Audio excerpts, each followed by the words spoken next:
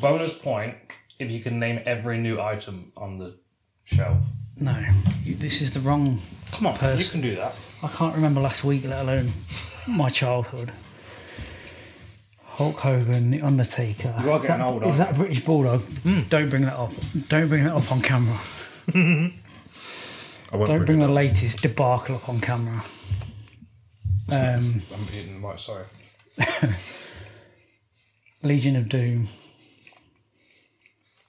That's British Bulldog on the end, right? That's British Bulldog. Remember his real name? Or his actual stage name? Was it stage name? Real name? No. Davy Boy Smith. And you told me that last week. That's how bad my memory is. We had this conversation last week. Well, I'm here to test you to And keep you've got hit in the head a lot more than keep me. your grey matter. That's saying something, isn't it? Yeah. 18 van. 18 van. Good call. I don't know. I feel like this mic's a long way away this time around. Well, That's in a different position. Has everything moved? Let me get a situation. a few bits. Yoga Frog's still here. Of course. Can't move Yoga Frog. Got a lot of comments on the bottle, which Yeah. means that we've got to get them up before this podcast goes live. So by the time this podcast goes live, you'll be able to buy one of these. We'll get them up. We'll get them up as soon as possible. I put it in the foreground of the war room. They've literally just landed. That's why they're not on the site. Yeah, they will be up at www.fullreptile.co.uk. They will be up.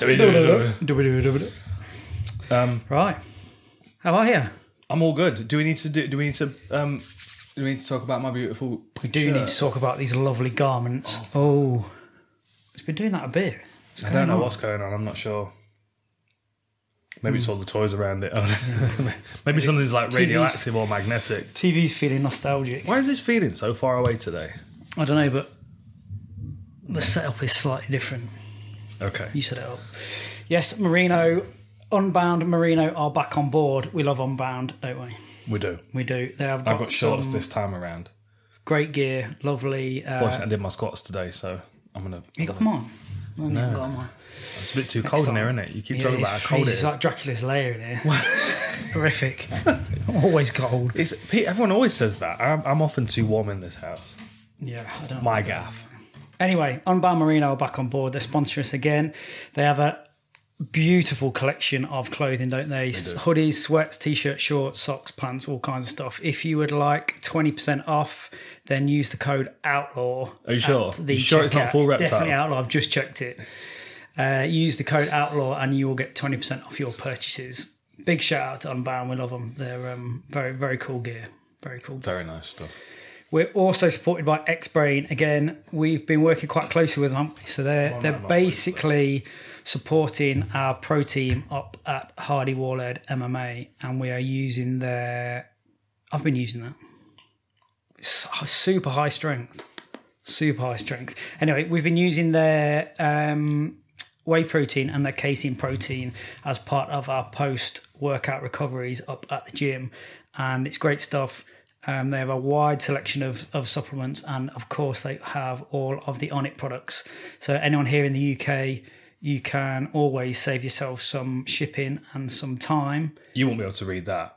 No, it's too small. With your Is this eyes, another age joke? You won't be able to read that, would you? Is this another age With joke? With your already? eyes, you'd be doing one of them. Oh, it's My because you're a eyes are dad. good. I think you just start, as soon as you have a kid, it's like 20% of you goes to the kid, so you just deteriorate. And you've had three, so I mean, you're 40% of the man I used to be. Actually, I like your maths. Whereas I have yet to procreate. So you are 100% of who you are. 100%, which is way too much for the real world. Which was average at best. This is why I contain myself in here, within these walls. Just to finish off the X-Brain point, if you use the code FULLREPTILE, you will get 10% off at checkout. Do you remember that scene out of Dumb and Dumber where he goes to put sprays it out the side? I always think I want to see his little balls. Yeah, I leave that in here because I sit in here every day, so I have a little spray. And Wolverine reminds me, just gives me a little nudge. Good stuff. What else have we got to talk about? Oh, well, should we talk about some fights? Yeah, we've got a lot of fights to talk about. There's loads of fights to talk about. Been busy. I'm starting with Triller.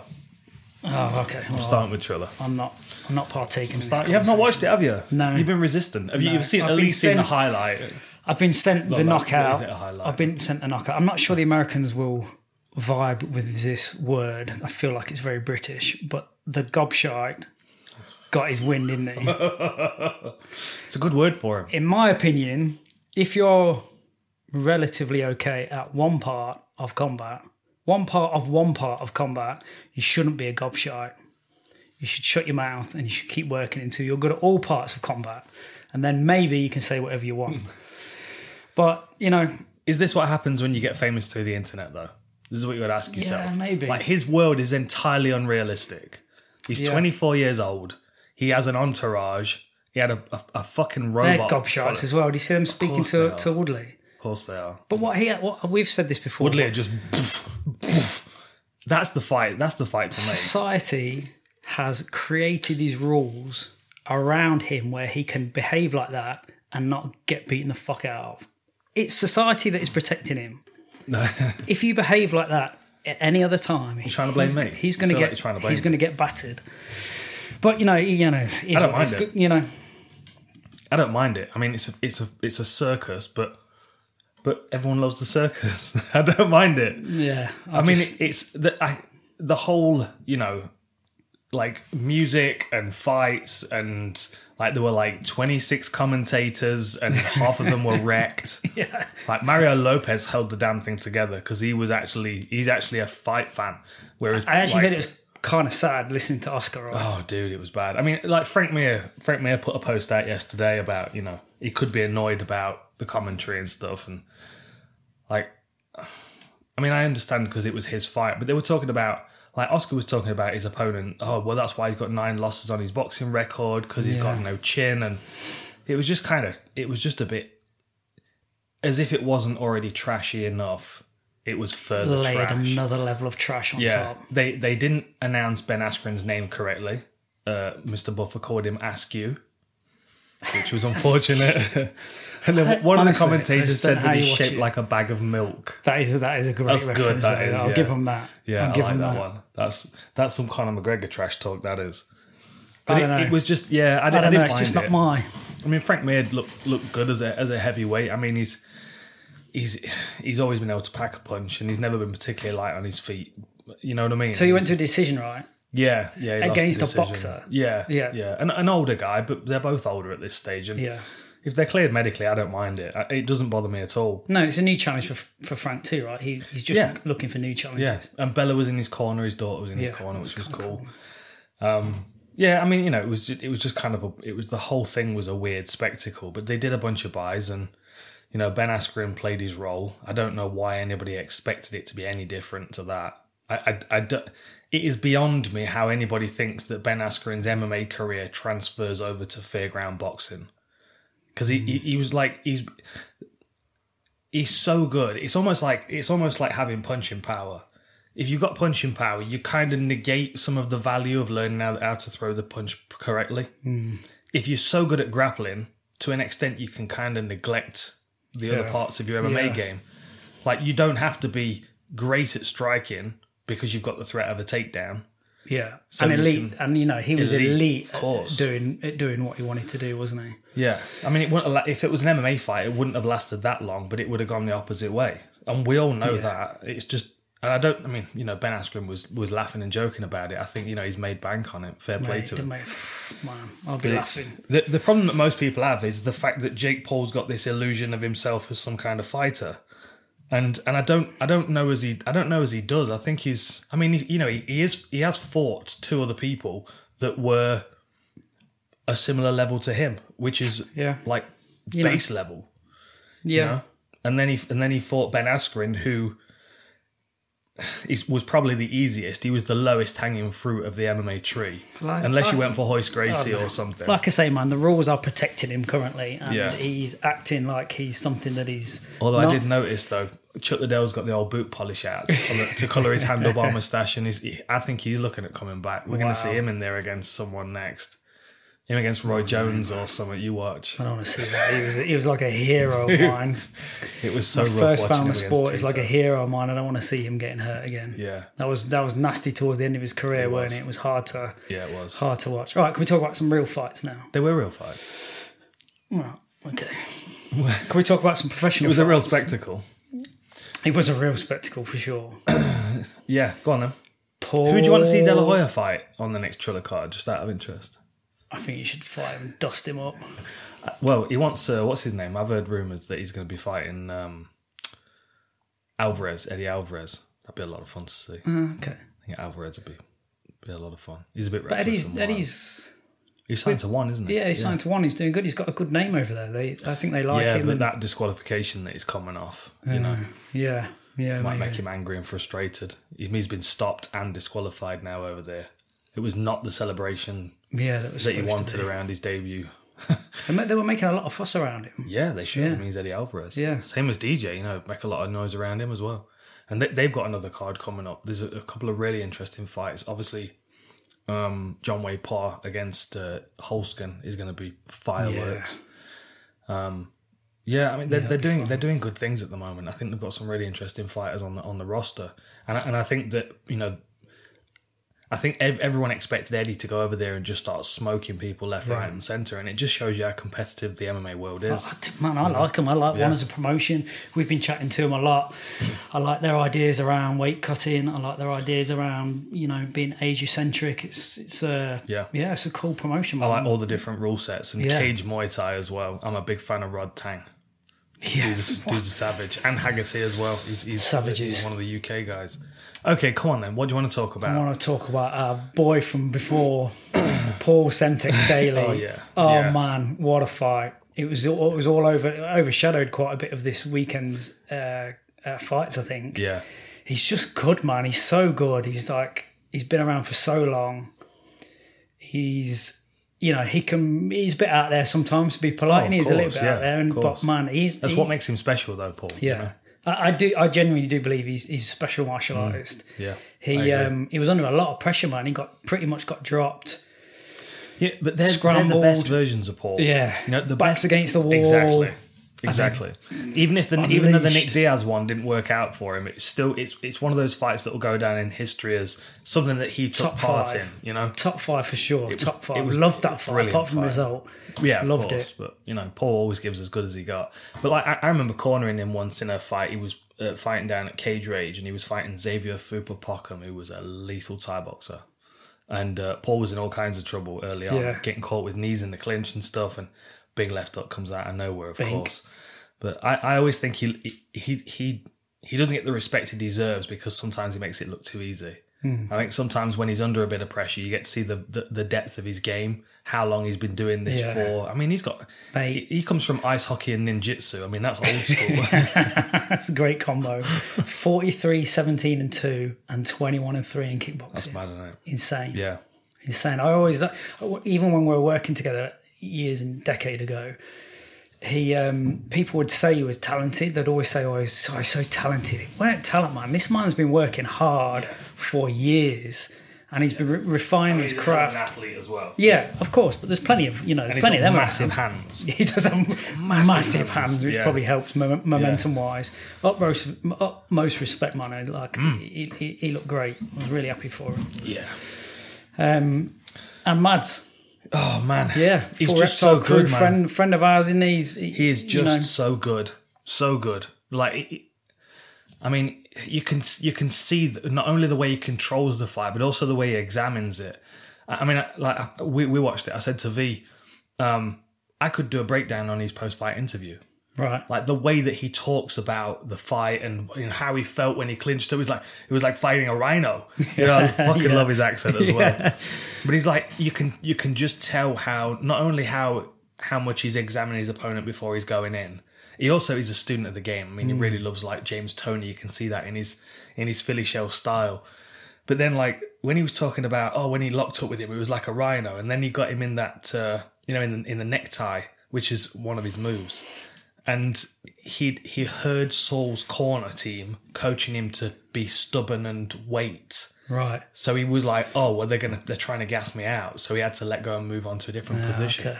Like that's levels. Yeah. That is. All your senses are working at the same time. There, you're not you're not narrowed down. Yeah. And he's a special athlete because he's not overly athletic in any way. You know what I mean? He uses what he's got, and it's kind of he maximises what he's got. Yeah, exactly. Yeah. There's some great stuff on the channel. Go check it out. The Raptors have been following him around for like a couple of weeks, really, wasn't it? Pretty much. Well, they got some footage of him in fight. Vegas, and then they followed him. And Jamie was backstage with him during the event, so he's got some good stuff. Yeah, some really cool stuff. Mystery's been stolen by Bellator. Yeah, like they've just headhunted. They've just stole him. They're like, you can work a camera, and you look very creative. Weird tattoos, and they smashed it out. Yeah, check them out, man. They're really nice, nicely put together pieces, aren't they? Yeah, very cool. Yeah, no, I'm excited for. Well, the Raptors are moving on now, aren't they? The Mystery's in New York for a little while before he goes back for the Rumble Romero fights. We'll try and get some gyms in New York covered.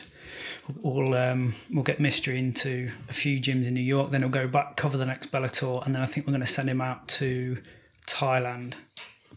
But there's a bit of an outbreak. There's a bit of a COVID outbreak in Thailand at the minute, so we'll just see how that goes. But we'll get him over to Tiger Muay Thai and get him over to a few of the gyms over there and get some behind the scenes footage for everyone.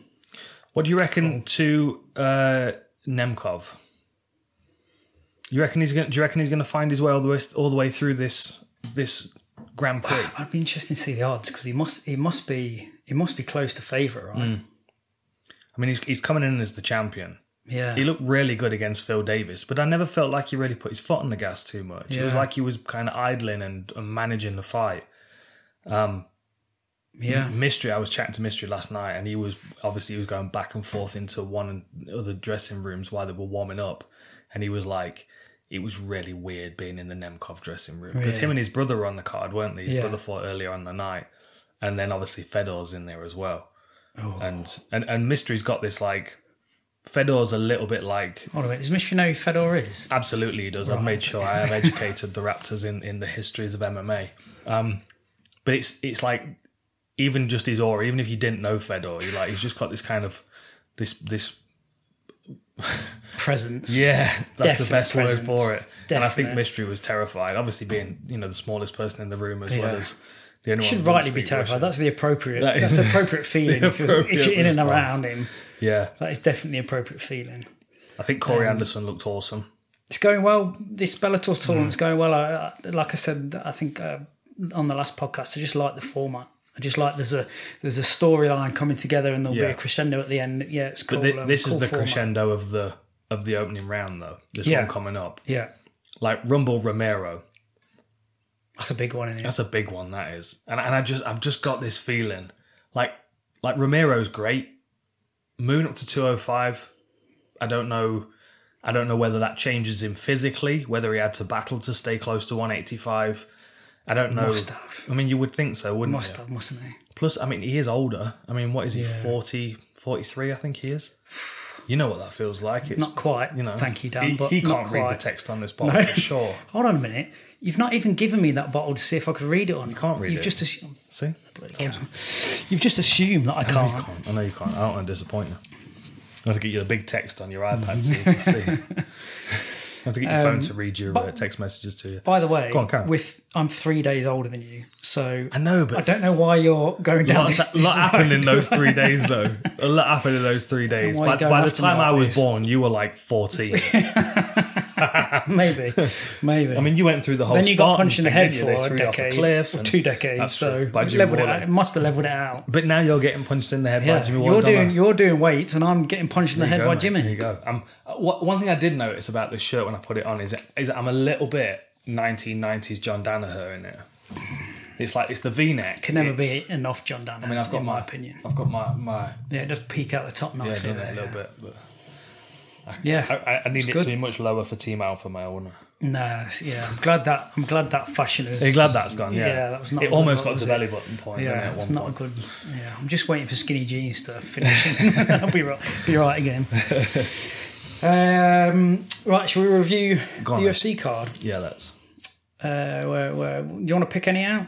Any you want to pick out? Meerschaert. Hairy Bush. No, that fight didn't go exactly how I was expecting. That one. Anyway, good to see Meerschaert get back on the wagon. Fabinski is not an easy person to put away. His judo background and he's like physical conditioning as well, and he was out. Yeah, do you see how fast that came on? You know that squeeze was a hard squeeze. Like people underestimate Mershaw because he's not had the wins in the UFC, but you look at the guy's record and he's been around a long while. He reminds, he's 32 and 14. He reminds me a little bit of like a modern day Jeremy Horn. Yeah, okay. You know what I mean? Yeah, like Jeremy Horn was around. He was a middleweight and he was fantastic. Yeah. But like his record, I think when he came back to the UFC and fought Chuck Liddell at light heavyweight, I think his record was like 64-19 and something, you know. Amazing. Mershot's a bit like that because he's got the subs. He's a bit like a Venus flytrap. I feel like there's a place for them for the Mershots. You know what I mean? Like they're a good.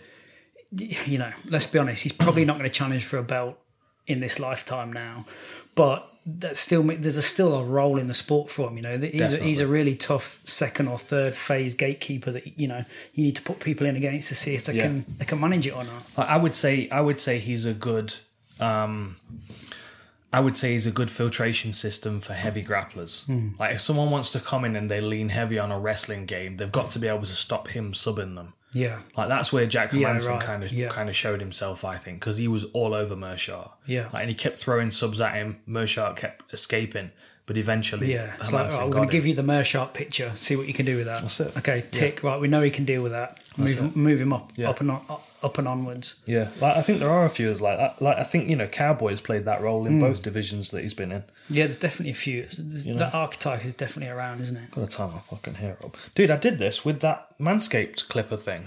Well done. The Manscaped offer is still on. Oh, is that right? 20% off if you use Full Reptile at the checkout. Genuinely, I was surprised. Genuinely, I was surprised because I thought it was just for balls and faces, and then like I forgot I'd not charged my regular clippers, and I was like, give it a go. If they've got a guard in the case, I'll give it a go. And add a little guard that slips on straight down to the wood, both sides. Beautiful. It's my air conditioning for summer. Did you see the Romanov Espina fight? Yeah. Yeah, it was interesting. It was a very fatiguing groin shot. Yeah. He was exhausted from that quick kick to the balls. Yeah. It's funny because in the preview I was talking about his conditioning. I thought his conditioning was really good, but there's two types of conditioning. One where you're dominant and you're controlling your rhythm, and then the other one is when let's see what your conditioning is when it's not on your terms. And when it wasn't on his terms and he had to wrestle a lot, and Espina he's just a difficult dude, isn't he? Yeah. He seemed to gas him. He seemed to gas pretty hard, man. And you could see how disappointed Espino was as well. I wouldn't even look at him. Like when they announced the winner, he was like... Yeah, that's exactly. It was just like, oh, yeah, that bad was it. I mean, like, I'm not going to pass judgment on how much another man's balls is hurting after being kicked in them, but I suppose your balls hurt a lot more when there's 15 millimoles of lactate in your system than they do when you're fresh. You mean when you're exhausted, for people that don't have a PhD absolutely. in sports science? Exhausted. What did you say? Millimoles? Millimoles of lactate. If you're 15 and above millimoles of lactate in your blood, you're in a world of pain. Is that right? A world of pain, yeah. Okay, we've all learned something new There today. you go. It's not a nice place to be. I've been in that place a few times. Unfortunately, you have to be in there a lot to get used to it, to then be able to tolerate it. Oh, no. Horrible. I feel like you're a Luis Pena fan. Feel like I am. I think there's some stuff about him that I feel like you would like about him. He's not quite there though, is he? That's exactly it. He he's frustrates just not quite me there. because he's not quite there. Yeah. Because I can see where he's at and I can see what he's capable of, but he's learning generic martial arts, and it's not his style.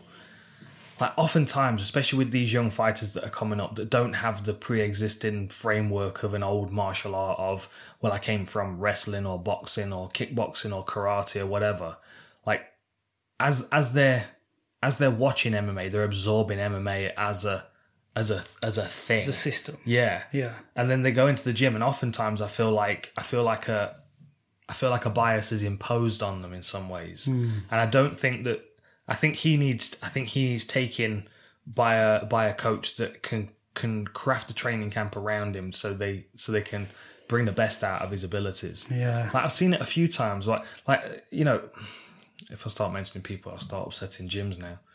Like Paddy Pimlet's a good example. Like he's got really, really strong skill sets, but then there are some facets of his game that they've not quite developed yet. You know, like his physical conditioning is something that's stepped up since he's been working with Paul Reed. His ground game's always been good. He's always been an aggressive, chaotic fighter.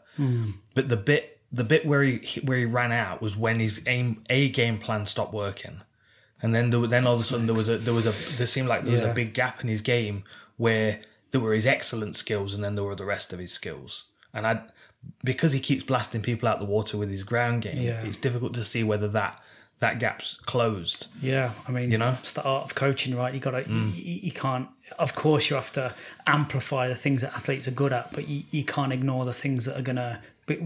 A really nice phrase I've heard before is rate limit. So what's going to rate limit? What's going to just put the block in where you can't get past that certain level?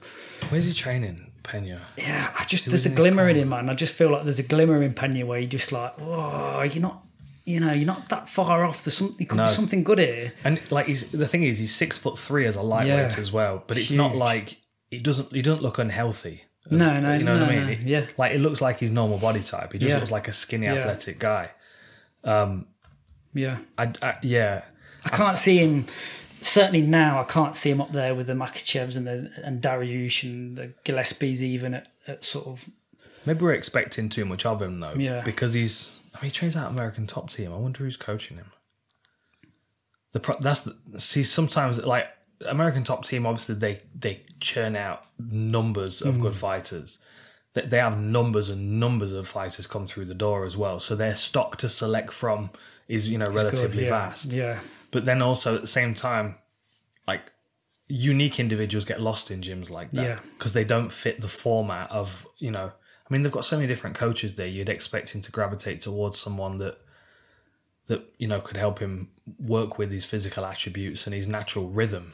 Yeah. Next time you come out, I want to come with you, and because I'm fascinated to know, because we have a relatively small gym, right? But by the time you get to ATT size, is how do you manage everything that's going on at the same time? So I talk to the PI in Shanghai all the time, and they have 30 active athletes, so they're constantly sort of managing the periodization of each of those guys, and you can group them and stuff. But how many people are fighting out of ATT? Yeah. There's loads, right? 40 odd. And so you got a head coach. How does he get his ideas down to his assistant coaches and make sure these guys and these guys are still getting the same level of care and attention?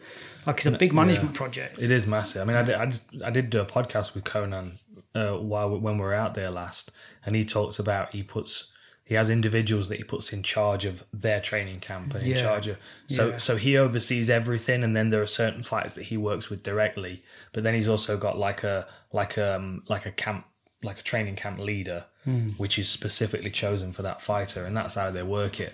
But then at the same time, like there are numbers, and you've got to think, when you've got like the Amanda Nunes and the Joannas near the top, how quickly does that attention filter down to these guys? I mean, Pena's, he's early, 9-3, he's early in his career.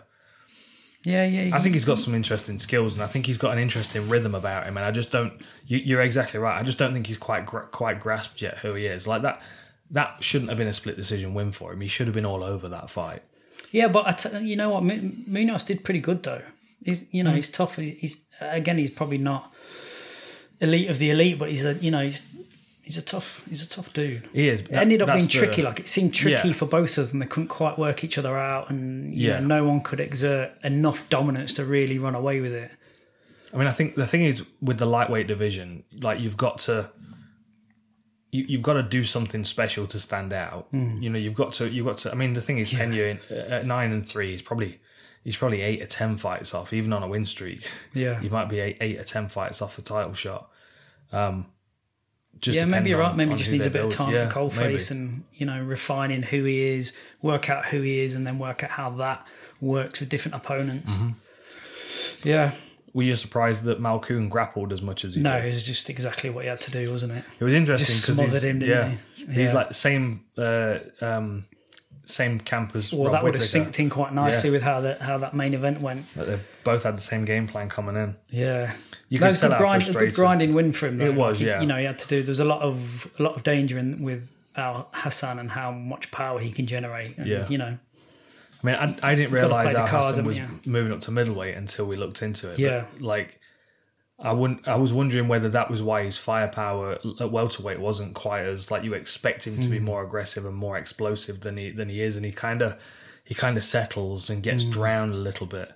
And I wondered whether maybe moving up to middleweight might give him a little bit of extra energy, but he just got frustrated. Got smothered. Arlovsky looked good. The old dog, eh? The old dog. You just... Yeah.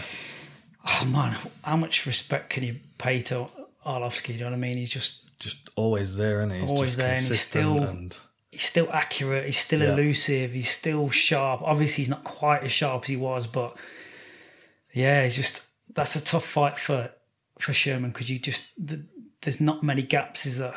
There's not many gaps, and if you get punished, you just get punished for lazy striking, and you know that's what he did. He's just...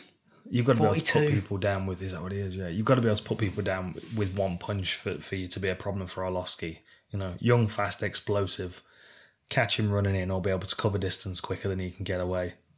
Yeah. You know? Yeah. He sort of forced him into that chase me, follow my leader type game, wasn't it? A little bit. And which is, you know, it's what Arlovsky's done to a couple of recent opponents. Was it Tanabosa that he did it to? You know, just it's a patience game. Played the veteran game, yeah. you know, and it's difficult to do it against guys like Tom Aspinall, because as soon as they put their foot on the gas, you know, there's not much you can do about it to get out of the way.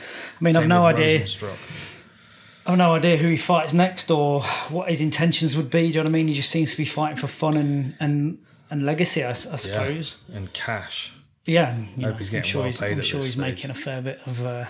He's got to transition into movies afterwards. If Oleg Taktarov did, you know what I mean? Oleg Taktarov was a perfect villain, right? Brilliant, and he's probably got the whole wardrobe for it as well, with, like, you know, big pitbull medallions. And... I knew I could use this again. Yeah, exactly. His old leather jackets from the behind the scenes. Definitely write this off. This is definitely a movie prop.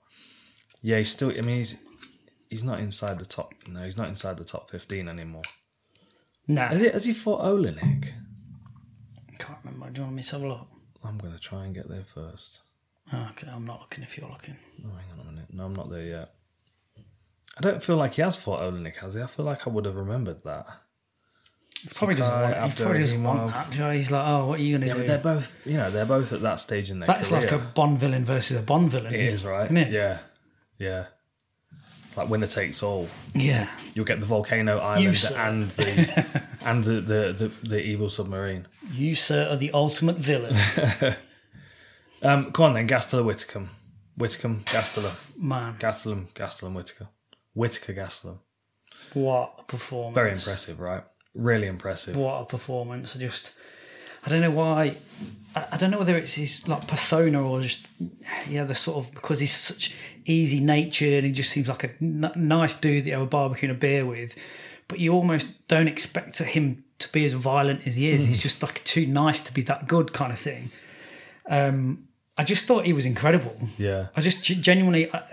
I spoke to Dean Ammersinger last night and we were just throwing around whether he's got to be up there with one of the most well-rounded fighters in the sport at the minute. Certainly now. Certainly after what he showed against Gastelum. You know, I kind of... part of my brain was going, I think he's going to grapple in this one. I think he's going to use his wrestling, because I know he'd been investing heavily in his jiu-jitsu when he was kind of taking a break and kind of gathering himself. I just, it was the right game plan for Gastelum, because he was either out or in. And he never stood in that middle ground where Gastelum's, heavy, square-footed, slips away and counters. But he's just out. Just outside the range. But it forces Gastelum to take a step. Like, I was talking about it in the breakdown for Usman Masvidal as well. Like, Usman's jab is so fast that if you stand in punching range, he's just going to keep hitting you with it. If you stand just outside a punching range, then you're forcing him to take a step before he can land it, which gives you a much easier tell, especially someone like Whitaker or like Masvidal, who's going to watch your whole body, and is easy to underestimate. Masvidal, you were talking about it earlier. It's easy to assume that not much is going on, and he's just there for a scrap. Yeah. When in actuality, is measuring you in about 8 different ways. And like Whitaker, when it comes, like you just said, you want expect him to be as violent as he is. I think Whittaker's more on the Usman end of the spectrum when it comes to the fight. I think it's more about competing. I think sometimes you see him with venom, but that's when it works against him. Like that's when Izzy was able to take him out, when he was swinging for Izzy. Yeah, when he tempted him to man it out in the pocket a little bit. Yeah. You know, like he went crashing into Tillen in the first round of their fight and got caught with that elbow. Yeah. And then immediately reeled it back and was like, okay, I can manage this fight really well. I've got the skills to do it. He had beautiful variety in his shots. Yeah. But he was either, I'm right outside, so Gastelum's got to step to throw something, or they were clinching, he was forcing him to wrestle. We were saying earlier, weren't we? Like he has this incredible ability just to get his right hand up to block just at the right second, and I was sort of spitballing how that is. It's almost like, right, I know you've got 5 ways to get to here. If I see that cue, I'm not gonna hold it up and walk around like this because it's draining my energy. But any of those cues that I see, every single time he would just block it at precisely the right moment. Yeah. And the other thing you have to consider as well is if he's identified the different attacks that you could throw, if he's not got his hand up, then he's also got those options as counters if he tempts you to throw them. Yeah. You know, it's like oftentimes you'll see Whittaker, and he wasn't doing it with Gastelum because Gastelum's quick and he's got heavy hands. But oftentimes you'll see Whittaker kind of lean real heavy on his lead leg, almost like Izzy does it as well. It's like, here's my face, try and hit it, and then I'm gone and I'm countering. I know we touched on it, but his ability to just stay out of range. That's like it's like the Bermuda Triangle, right? It's just like it's such a high risk place to play. Yeah. But if you can master that space, that is mastery of striking, right? That's it's exactly like this. It. It's like this amount of distance. You master this amount of distance. You're high mastery in striking. Yeah. It's like because my bias is not understanding striking as well as grappling. It just blows me away. It blows me away how he can be that close to danger and then always just get that counter over the top and just get out of the way of the strikes.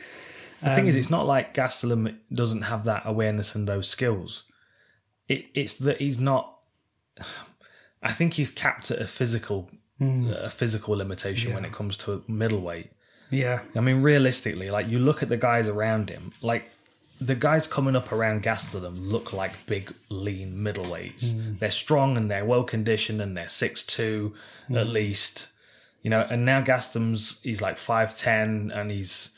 You know, he just looks like a heavy welterweight, and I think to myself, like Gastelum as a middleweight, you know, absolutely he can sit around that 8 to 10 area and act as that filtration system for anybody like an Ian Heinisch that wants to come in and try and bang, and Gastelum's a perfect slow a few people down, can't for sure.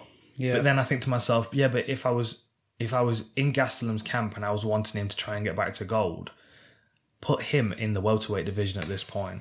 Like, can you imagine Gastelum against someone like Colby Covington?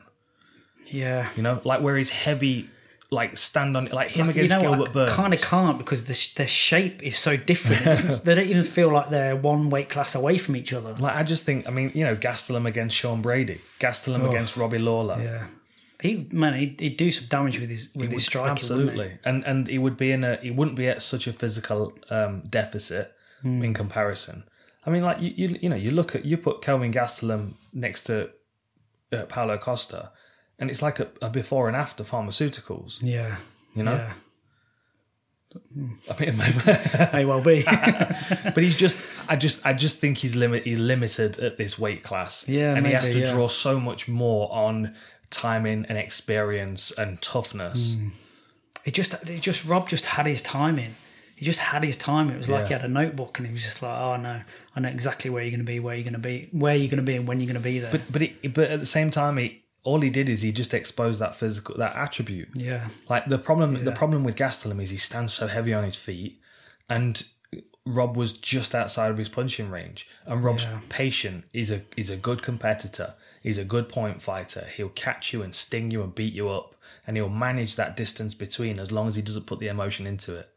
But the problem is that Gastelum then has to take the initiative and step, in which case Rob sees him step and he sees how he's stepping and where his body's shifting and which direction he needs to go to get out of the way and counter.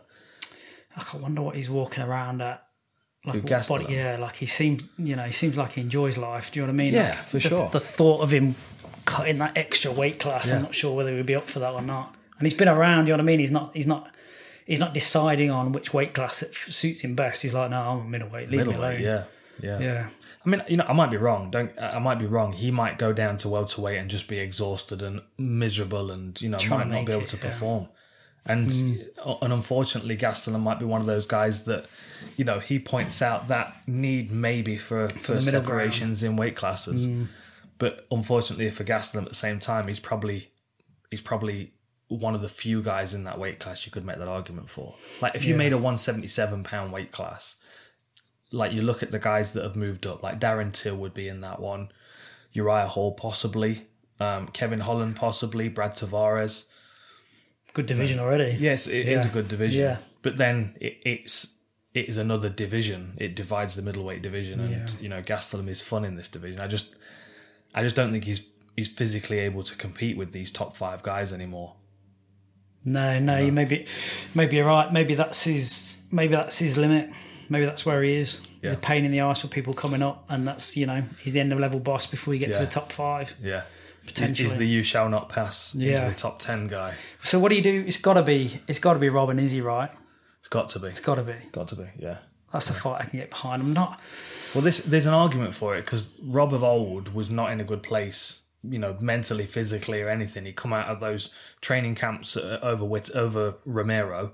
Yeah. He'd put so much effort into becoming the middleweight champion and holding it, and then all of a sudden Izzy just comes in a storm out of nowhere, and everyone's carrying him on their shoulders. Like that must have pissed him off. It must have. Must have stung after you can almost, what he'd done. I don't know, when he talks, you can almost see like he's like, yeah, I do want to be champ, but I also know how much work that is going to take, and it's going to take a lot of work. So much work. And I do want to do it, and I will do it. If everyone makes enough noise about it, I'll do it. But, this is a lot of work, guys. Don't just throw this out there. This is a lot of work. Or he could fight Jake Paul and make double the money. Well, if they paid these motherfuckers properly, then maybe you'd be keener, be fighting for the title every week. Yeah, isn't it? Yeah, but as long as well, let's not go there. Not right now. Not right now. Not yet. It'll come. It's got to be. I don't crave to see Vettori leapfrog at all, particularly, and see that. I don't really crave to see Vettori versus Rob. I don't think Rob needs to go through anything to prove himself anymore, do you? No, I don't. I mean, I wouldn't mind watching Costa and Whittaker just out of interest, but I'd much rather see Vettori and Costa. Yeah, it just makes sense, right? Battle of the short punches. Yeah. Yeah. I think Vettori beats him. I haven't heard anything from Costa for a while. No, he's pissed up, isn't he? He's pissed up. He's on the old. The Vin Rouge. Yeah, that's his tiramisu. Some fighters they just get something connected to them. It's like that's your thing now. That's your thing forever. There you go. That's always. Not a lot of finishes on that card. It was lots of finishes. Took ages to watch it. Makes research really difficult, doesn't it? Yeah, this is why you'll start to understand now why I like fighters that are finishers, because when I'm doing a back catalogue, I'm like, I can do Ngannou's back catalogue before lunch. It's easy to get through. Shall we move on to 261? Yeah. What have we got coming up this weekend? Oh, we have this weekend, isn't it? This weekend. I forgot. We've got the ride along coming through. So you've seen the backdrop that I've posted on my Instagram of the desert landscape. That was a photo by Mystery. Went out and took that for us. And we have the Cadillac chairs in there. So we're gonna do a 3-4 person ride along as the first fights one. are on. So bear with us. We're going to try a few things out. We are going to basically do live. We'll do a live. We'll go live at the same time as the fights are on. We'll be chatting and commentating on what's going on, and let's see how it goes. Yeah, I think it'll be fun. We'll do YouTube this time around, but the plan is to also be doing audio only through a podcast channel. But as I said, we're starting off, and the Raptors are not well. One of the Raptors is home and quarantined, and the other one is still in New York. So we could get the audio up post-fight, couldn't we? For sure. We'll get that. We'll get that up as quick as we can. Yeah, so you can listen back. That'd be cool. You can mute the nonsense and right. What a card. Yeah, where do you want to start? I'm on Tapology. The first fight I've got is Conor Losey against Liang Na. Right. Well, there's And a bit you're all of about this, aren't you? yeah. There's a bit of context here. So, like I said before, I spoke to Dean Amasinger yesterday. So, Dean, for anyone that doesn't know, is the director of coaching at the UFC PI Director of COVID. yeah, UFC PI in Shanghai. So, anyone that doesn't know, the UFC have a PI in Vegas and Shanghai, but they're completely different setups. So the one in Vegas is sort of a hub for support for any of the fighters on the roster. You can come in there, you can get... What are you laughing at? You're going to say it's a hub for STDs. That's where your head's at. That's not where my head's at. I'm just But making any jokes. support, any performance support that you need as a UFC roster fighter, you can go to the PI there and they will help with strength conditioning, nutrition, coaching, anything. But the one in Shanghai is an academy. It's doing it again. Where they are running a fight team out there. So they have a full-time fight team, full-time staff structure there. And It's amazing. it's pretty fucking cool. It's like an MMA university with all of the bells and whistles. Like, this is my shit. It's This amazing. is the shit, right? You love This that is kind my of stuff. shit. It's amazing. Yeah, it's very, very cool. It's an active centre of excellence. It's really cool. So there's 3 Chinese fighters on the card, and Is it the first 3 fights as well? Yeah, I think so. Depends on the order. Depending on the order, yeah, I think it's the first 3 fights. So they are all products of the UFC PI in Shanghai. So Isn't Batgirl on their roster as well? Now Batgirl, he's on the card. yeah, So their first 4 fights Yeah. are all PI. okay, there you go. Yeah. Jeez, that's going to be a busy night for him. I'm not sure it's exactly the same for him, but the first 3, and Lang Na is one of them, have been recruited by the PI, gone out there, found them in the Chinese domestic leagues, brought them in. They've been through the combine, they've selected them, they've groomed them, coached them, and this is their first fight coming out of that process. And it's also the first time those 3 guys have left China. That's crazy. And just to layer another layer of complexity on top, the coaches can't go. They can't get visas. So they're out of China on their own, debuting in the UFC. Is this Florida? Yeah, I think it is, isn't it? In Florida, I think. So Yeah, there's Jacksonville, Florida. Yeah, Super so spreader Saturday. There's a few things going. People didn't like that when you said that last time. Did they not? No, that we got some shitty comments about keeping your opinions on fake COVIDs out. Oh, is that right? Are we not? Are you not here for our opinions? Is that you're in the wrong fucking place? Yeah. We can't talk about that. We can't talk about anything other than fights. Okay. And I don't give a fuck, honestly. If you want to go, go. If you don't want to go, don't. If you want to get vaccinated, get vaccinated. If you don't. I don't care. Yeah. Really, I don't. I'm of the opinion that everyone should do what the hell they like as long as they're not hurting anybody else. That is words to live by. Right? Do whatever you want. Don't hurt anyone. That's it. Well, unless you've consented to hurt each other, then Well, you can do that if you want. Yeah, that's consensual violence is fine. Non-consensual violence. Yeah. Well, we were talking. I know we had a bit of a deep conversation earlier before we switched over onto the podcast. It gets deep every now and again. It does sometimes, doesn't it? And we were talking about freedoms, and I've been watching that pirate documentary, and that was the last time there was proper freedom, like real freedom, like Nassau, when there were like no laws, no rebel rules, community, complete rebel community. Do whatever you want. It's a beautiful thing. Yeah. Maybe a different podcast. Let's not get into that too deep now. How did we get into that? Anyway, Lang Na. She's vicious. Yeah. Highly rated. Scores very high out of the PI. They're all about her.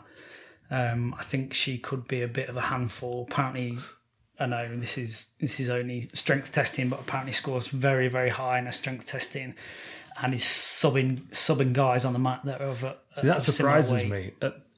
Given the fact that she's so flexible, it surprises me. It is, isn't it? Yeah, I would expect you her very rarely see that. Yeah. Hyper flexibility is apparently she's genuinely hyper flexible. Huh. Like you could basically, hyperextend her elbow. Yeah. I wish I had that power. She could touch her armpit the wrong way.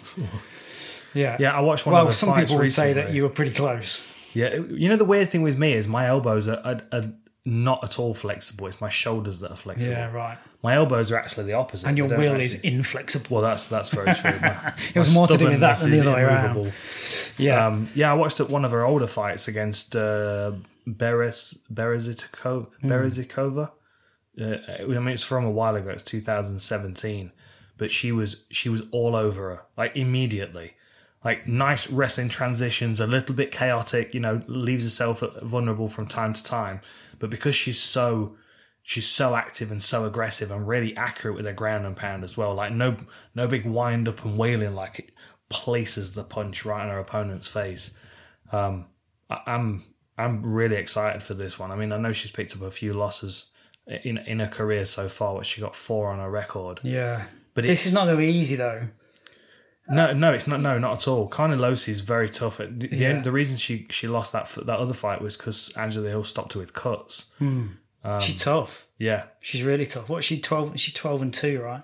12-2 now. Yeah, but she lost a pro debut to Amanda Hebus.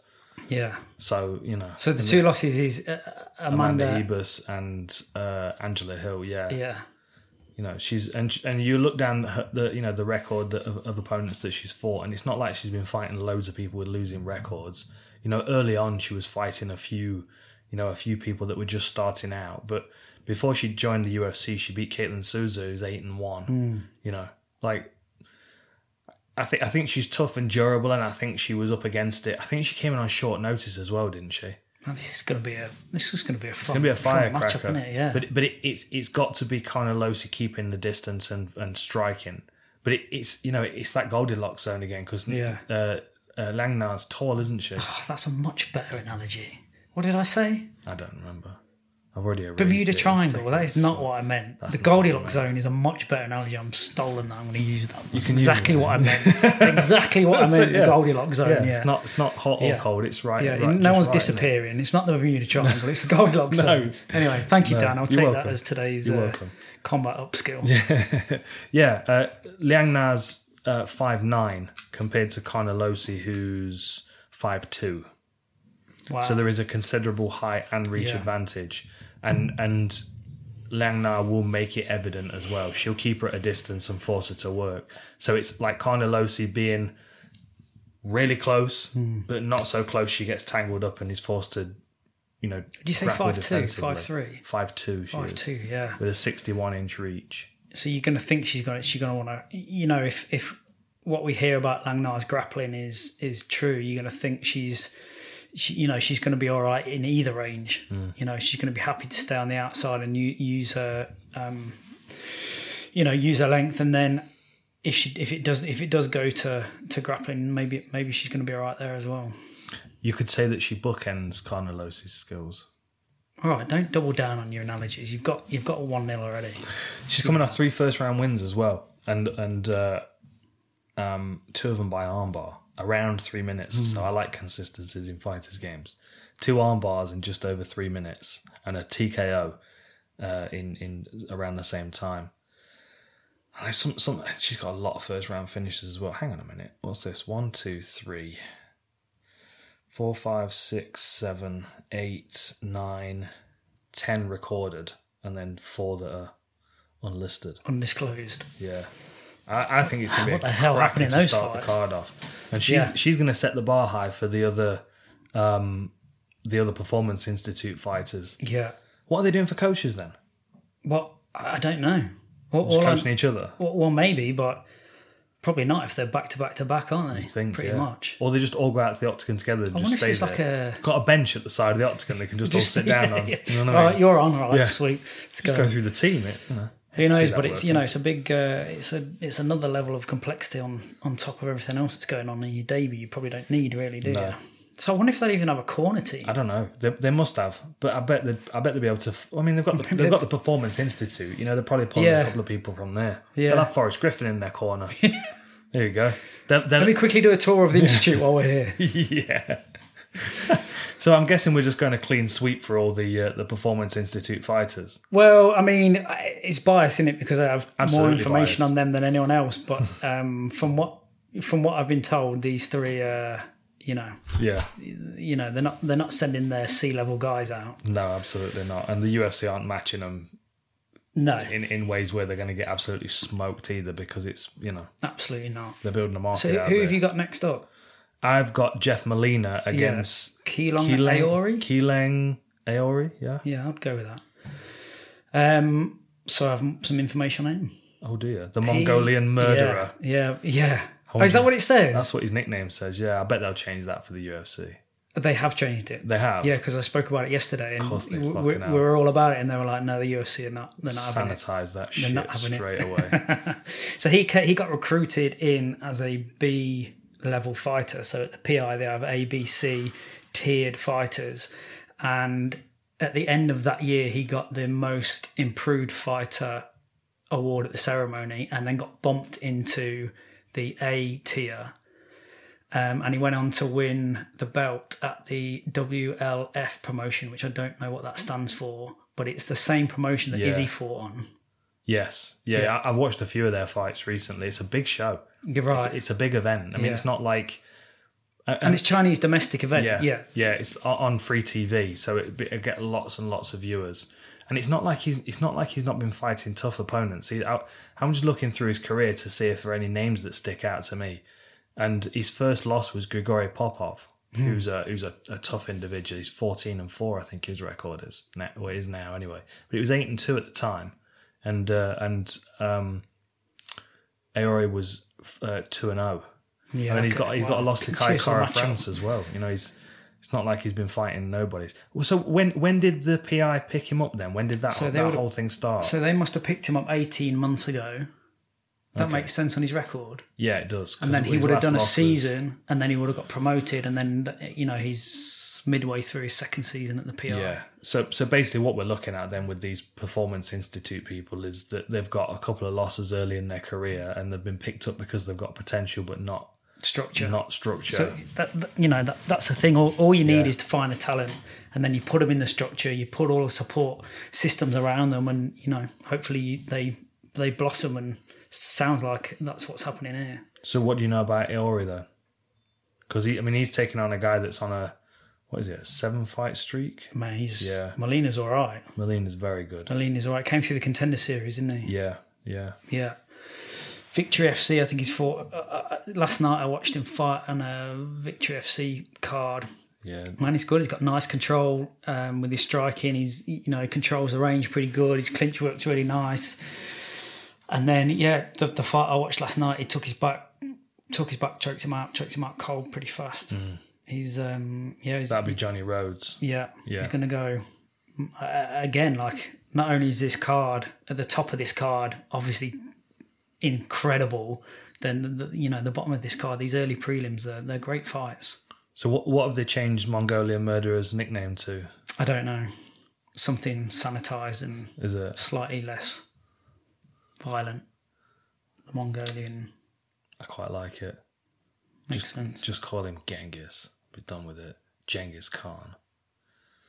That we can't get back on Dank Island's hardcore histories. That's a whole nother podcast as well. No. We could literally just sit in this room with the mics recording all the time. Yeah, there'll be always someone rolling in to have a chat with. Honestly, the amount of conversations I have sitting at this table, and I think to myself, we could have recorded this. Well, we now stop having conversations. Save it. That's why we were set up the other day when Owen came over, because you can't stop him talking. Oh man, that went down well, didn't it? People liked it. It was good to have Owen back on. And it's just nonsense, you know what I mean? It's the stuff that we talk about all the time, but we're 80s kids, and we've all got the same kind of experiences. We've got the same toys.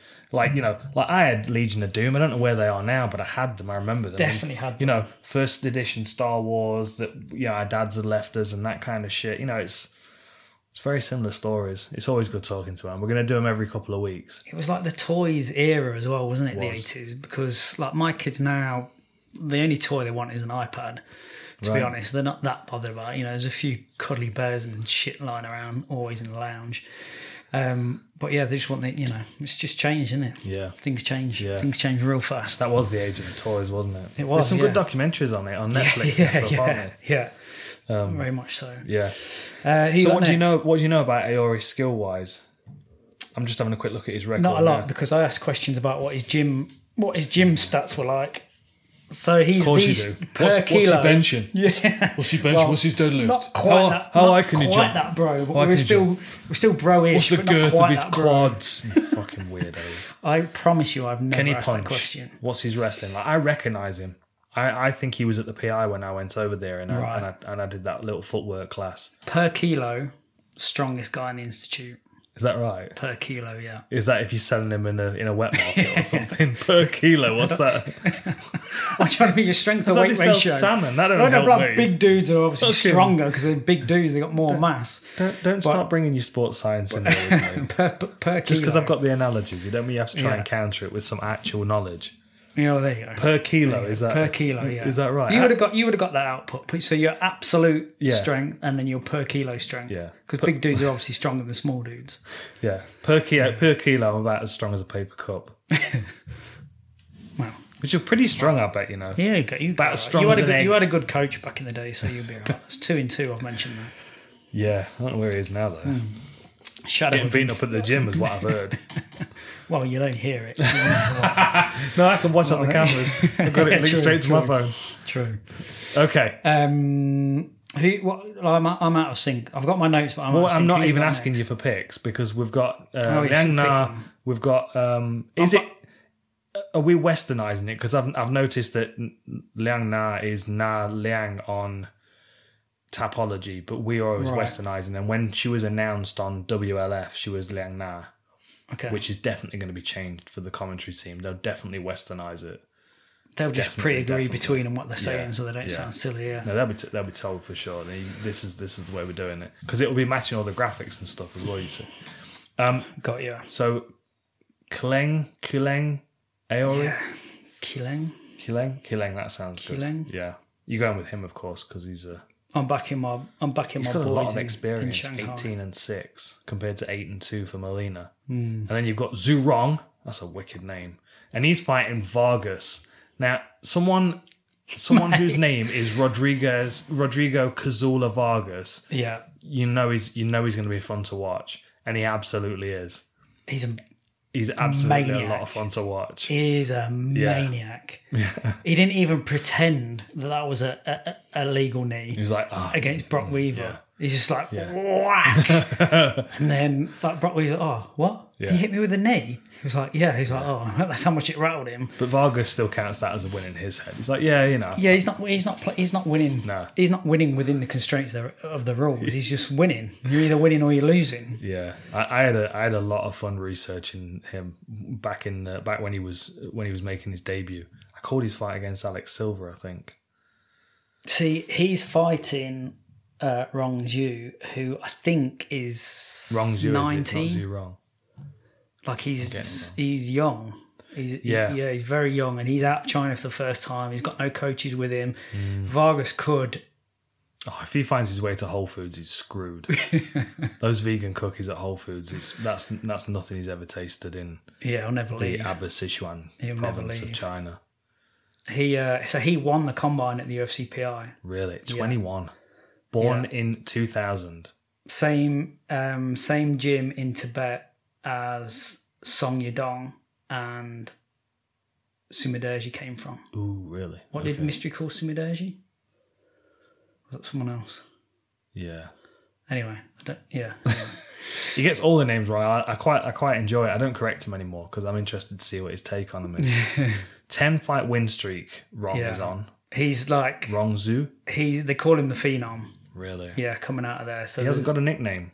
well, there you go. Maybe they actually do call him the Phenom. There we go. That's what he can be nicknamed as. But he could. I don't know. I've never seen him, but he could get overawed by the ferocity of Vargas, couldn't he? Because he's already fought this year. You know, he's a young dude. Vargas is a hyper aggressive psychopath that is going to come and win the fight anyway. He needs to win it, isn't he? Yeah, that's the only. Having said that might backfire against Vargas because he is aggressive, and that's what he does tend to. That's when he does tend to pay, is when he's over aggressive. I'm just looking at Rong's record here. Like, he's got several first round finishes, and it's not always by stoppage either, by knockout. Like, he's got knockouts, he's got arm triangles, he's got rear naked chokes later in the fight, guillotines later in the fight, but a lot of first round stoppages. Thing I think too, I think you touched on it before, is this is the UFC PI. So Dean can't corner them because of conflict of interest. He's not allowed. That core team's not allowed to corner him. But the UFC PI is not going to throw these guys in with someone that's going to beat them up on their debut. No. You know what I mean? It doesn't make sense for the project. So there must be some sort of, at least like everyone is calculating who's the right guy to fight at the right time. And it's not that they won't fight everyone at some stage. It's just there has to be some sort of tiered progression, doesn't there? Exactly.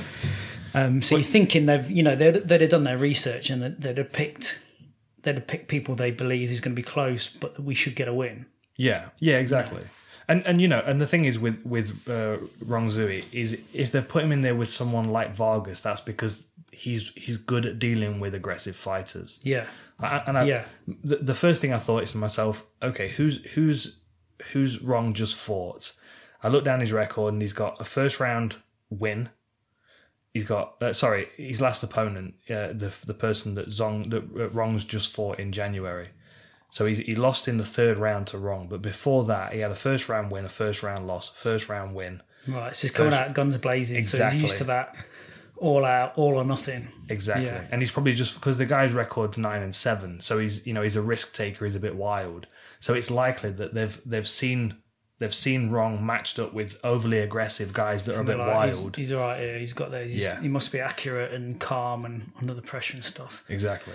It'd be interesting to see what happens with this no coaches thing. Like that'd be weird. But it's going to be weird. But we create these institutes, right? We create these in all the sports I've been involved in. We try and create these high performance environments. But sometimes I think, are we creating fragility and are we creating dependence? Like exactly that. Do you know what I mean? Yeah, exactly. Oh, your coaches can't come. Okay, fine. Don't worry about it. I'm going anyway. Do you know what I mean? Like I remember having a row with someone pre-match because there was no spaghetti at the pre-match meal. I'm just like, well, right, there's no spaghetti. Well, don't play then. All right, don't then. Or like the bus broke down. And then there's like oh god, the bus is broken down. Yeah. I'm going to be late. I'm not going to have time to do my activation. I'm going to have time to do my massage. I'm going to have to, but like, put your boots on the bus and be ready to walk onto the field when you get there. Do you know what I mean? Yeah. It's like, and I know. We want. If you're an athlete, you want to. Well, you are an athlete, just about still, just about. I'll take that as a compliment. Do you know, as a coach, you're trying to get all of these lights on at the same time. Mm-hmm. So all you have to worry about is your job. And I get that. I understand that. And, that's part of a high performance environment and department. But we just, as a coaching profession, we just have to be careful and not creating dependence and fragility. We've got to be robust and we've got to be able to get on with it when things aren't perfect. So say, for example, in a fight, it hardly ever goes according to plan. Yeah. But that's the majority of the time is very similar to training camp and very similar to the process of trying to get a fight. It just never goes according to plan. Yeah. You've been preparing for this guy for 6 weeks and then it's somebody else. Or they're injured and now you're in limbo waiting to find out if you're fighting. Or you get injured, you're not sure whether you're fighting or whatever it is. Like, if all of that stuff is taken away and is managed externally, maybe you don't get that same kind of resistance to that chaotic shifts and changes. Yeah. Durability and adaptability, and luckily Roughhouse didn't have any choice in the matter. No, we had nothing. It was like the opposite of the opposite of a performance institute. It was like, where are we? Don't know. Which gym are we going to? I'm not sure. Who are we fighting? Well, we'll find out in a few weeks. Exactly. But then on the flip side, a lot of these fighters, I mean, all three of them, Liang Na's 15-4, Aori's 18-6, and Zhu Rong's 17-3. And they've spent the majority of their career without the PI anyway. Yeah, for sure. So the likelihood is they've got something in place that is comfortable for them. They know how to get themselves to a fight. Yeah, because they've done it before, and you would think that their performance support would be nowhere near what it is now. Previously, and they've managed to fight. It might be easier now because they've at least got some knowledge to go with their previous experience of. I mean, I tell you what, Liang Na's fought on WLF for almost every one of her fights, apart from when she fought on a show called Heroin FC, which sounds like a blast. All of a sudden, I've got Golden Brown by the Stranglers in my head. You should come back for more. It's a bit Moorish, yeah. Heard that about that. Okay, so we've got Liang Na, we've got Aori, and we've got Rong Zhu, all fighting out the Performance Institute, all entirely biased. We're very, very biased. Them. So nobody else stands an absolute chance in hell, even though they're going there. They're sitting on a bench octagon side. They're going to corner one another. Who knows? They're going to have no idea what This they're is doing all the way MMA. through fight week because they've got no coaches. No, but they are robust and they are adaptable. They are They've robust come through and the adaptable. Chinese domestic scene. There we go. Exactly. And Exactly. I'm hearing good things. All I'm saying. Okay. Well, that's exciting. What about? I've been trying to practice this guy's name, Natividad. Kevin Natividad against Danar. Because you laughed at me earlier, so Vatskirel. that made me think you completely had that down. But you've been practicing it. Yeah. Natividad. I think I just missed the V out last time. Yeah. Natividad. Well, when I typed it first off, I put Navidad, Yeah. and that's definitely not right. Nedvedev. And then Nedvedev a footballer. Someone Nedvedev. I feel no. Anything Wrong ball person. sport Sorry. somewhere. Ice hockey or fighting. That's it. Don't ask about any other sport. Danar Batgarel. Yeah. Is he now at the Performance Institute as well? Well, it didn't come up in conversation yesterday, so now I'm not Storm. sure. Oh no, he's Jackson Wink. He's listed Right, that on his well, there you go. affiliation. That makes sense. Yeah, I've called one of his fights as well. I feel like I maybe called his. Oh, I did. No, I tell you that's where I'm getting confused because he made his debut against Alateng Haley, who is a Performance Institute Right. individual. But then he's got that win over Guido Canetti, who Canetti's a good fighter, a good individual, and obviously he was desperately disappointed when he got knocked him caught out? with that shot. Yeah, knocked him out clean with a left hook. Yeah. But then Navidad's just been knocked out, hasn't he, as well? He got knocked out with that uppercut, which was a wicked punch, but I'm surprised he didn't sprain his ankle the way he fell back. Right. Which funny, but that might be in the act of getting knocked out. It's the drunk driver thing. Everything, yeah. It's like when you're like pissed crow up and you cop. fall over, you don't hurt yourself as much as if you're like stiff on ground contact. Yeah. Yeah, you remember when is it he happened to from? Crow Cop? And Crow Cop's leg folded when he got knocked out with that head kick from Gonzaga. Yeah. What the fuck was that all about? It was crazy. Unbelievable. He's out of Mongolia as well, right? Well, not out of Mongolia. He's born in Mongolia. Yeah. Yeah. Interesting. So, I mean, who knows? I don't know an awful lot about either No, I of them, don't to be know honest. much about You? these two guys. Very, even records, aren't they? Both 9-2. Yeah. What are the stats saying? UFC stats.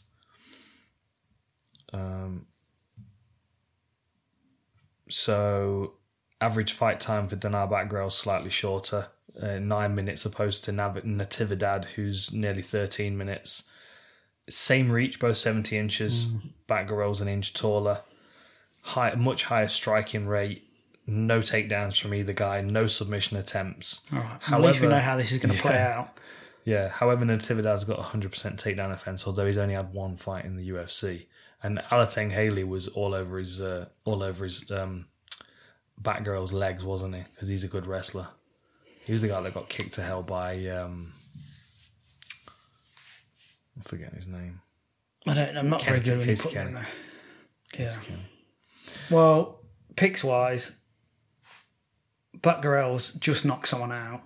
Yeah, and Natividad's just And been knocked out. Natividad's just been knocked out. So as loose as that prediction reliability is, Good effort there. I think that's Good what we'll go effort. for. I always start researching these cards, and then it's the first fight that I decide I'm going to research is the first one that gets cancelled, like the day before we record. Which way round do you research it? Top to bottom or bottom to Bottom top? to top. So I know more about the guys at the top than the bottom. Yeah. There's more likely for crossover on the top ones. Yeah, exactly. And less likely for people moving around and getting cancelled. Yeah, true.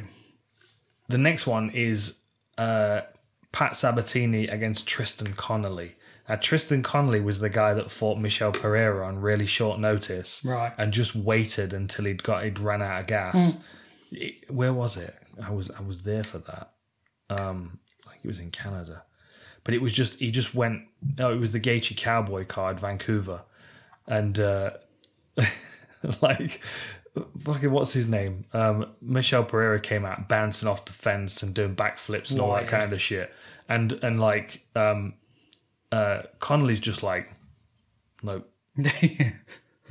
just we'll like see. We'll see. basic mid-level tough guy, Cage Warriors standard. Like took the fight on short notice. I mean, it was sensational to be in there on that night because it like after the whole performance, as well as I think Pereira missed weight as well. Have you fought anyone who missed weight?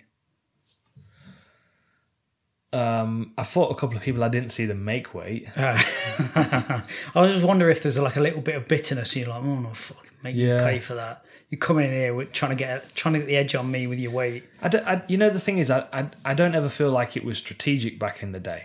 I never felt like if I didn't see somebody make weight, then I'm like, okay, they definitely didn't make weight, and that happened a couple of times, Thai boxing and MMA. But like that was more of a fuck you. I was like, okay, you're trying to get one over on me. I understand what's going on. You're going to force me to make weight, and then they're not going to. But then on the times when people were weighing in and were heavy, I never ever felt like it was a strategy thing back in the day. Fucking makes a difference though, doesn't it? It does now, yeah. But, like even a couple of kilos when you're wrestling just feels so much different. But I don't think it made as much difference back in the day because the gaps in technique was so wide. Whereas I think now it's getting like this is why Gastelum's gotten sorted out and he's now finding himself at 8th.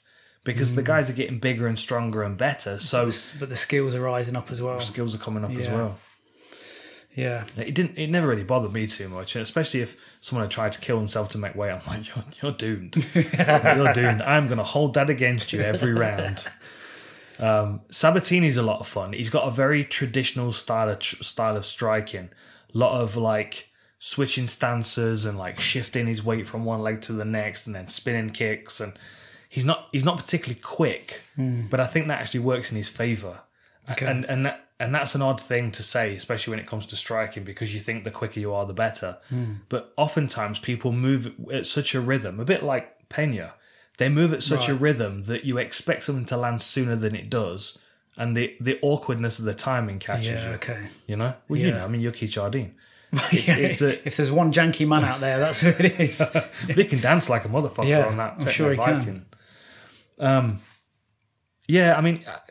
Expectations are high on Sabatini. And I know he had a really bad arm injury. There's some noise, isn't there? There's a bit of noise being made about him. Yeah. He had a really bad arm injury. I think he was he defending his belt? He's got a nice array of finishes on his record. Like it suggests that he's quite well rounded. Like he's happy to sort of play ball wherever, really. For sure. But the consistent thing is rear naked chokes. Is that and first round? Pat the guy showed me earlier who knocked the guy out like 4 times. Yeah. Stopped him with punches against the fence. Titoni, Jordan Titoni, that was CFFC 84. Cage Fury. Yeah. Just bleed, motherfuckers.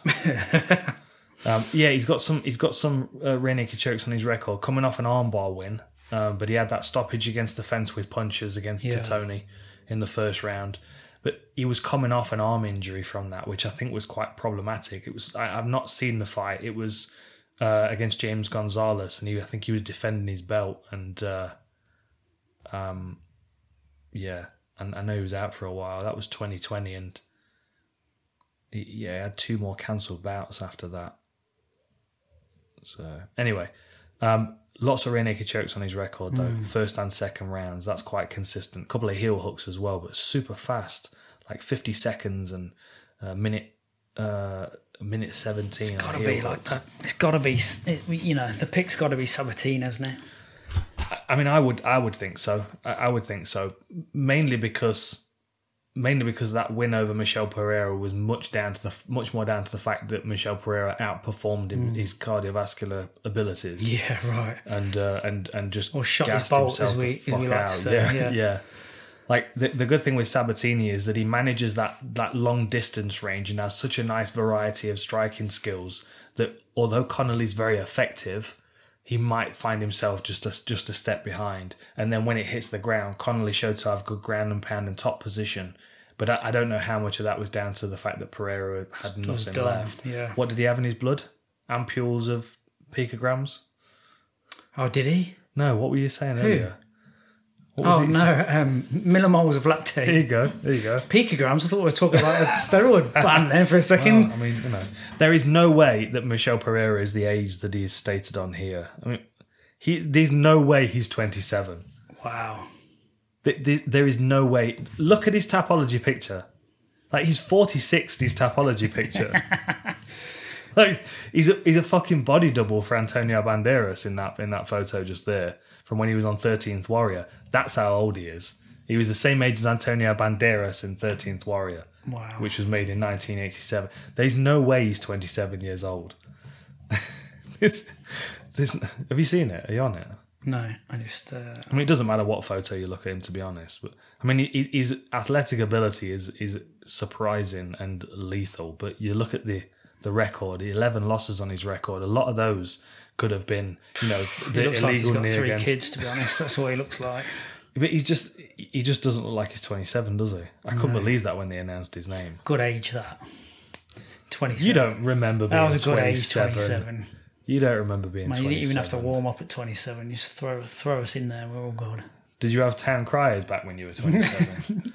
Mate, you're 3 days younger than me. It's a fucking long 3 days though, man, I'm telling you. It's a long Colin, what's 3 next? Who days. we got?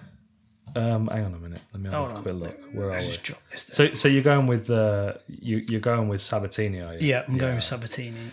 Brendan Allen against Carl Robertson, who's difficult to find on Fight Pass because half of his fights are listed as Robertson. Mate, everything is difficult to find on Fight Pass, and for some reason it's not. Apparently, it's just mine. But if I've watched a fight, I want to rewatch it, I can't skip through it. I have to watch the whole thing start to finish. Really? I don't know if it's because it's the iPad or what, but it's That's weird. yeah, it busts my balls. That's weird. Okay, Brendan Allen against Carl Robertson. So Robertson's subbed by Martin Vittori last time out, right? Yeah. Yeah. And Brendan Allen is, like, you look at Brendan Allen's record, he's got a submission win over Kevin Holland. Like, he's got a decision win over Kyle Daukaus. He's got a ground and pound stoppage over Tom Breeze. They're good. They're good solid wins they are, aren't they? They're all good wins. And, I mean, he's losses outside of the UFC in LFA. He's lost to Anthony Hernandez, who's in the UFC, Eric Anders, who's in the UFC, and Trevin Giles, who's in the UFC. So all of his losses are UFC standard fighters. I mean, one of them stopped him, but it was decisions with the other two guys. I had a lot of fun watching his fights. I watched his Aaron Jeffrey fight again today, just to refresh my memory of how he came into the octagon, and he's just got that let's get into it kind of vibe. Good grappling, solid knee up the centre that dropped his opponent, jumped on his back, choked him out. So. I feel like Brendan Allen might have the experience to be problematic for Robertson here. So I like Robertson. He just seems a bit unsure of himself sometimes in fights. He seems to have.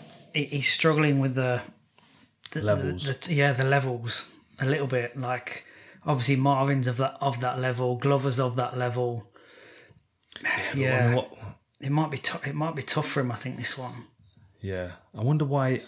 Was that Glover Teixeira fight short notice? Did he step in on short notice? I think he did, didn't he? Because he got no business being at light heavyweight. That's for sure. Whoa, batteries are charged. All right, I was going to say we don't hear that very often. No. Yeah, he's just a bit up and down, and he's 9-3 in his record. I kind of feel like Brendan Allen might be able to kind of bully him a little bit, like push him around and nail him with some hard strikes to the body, which is going to slow him down and maybe take his back. And I think that's a good win.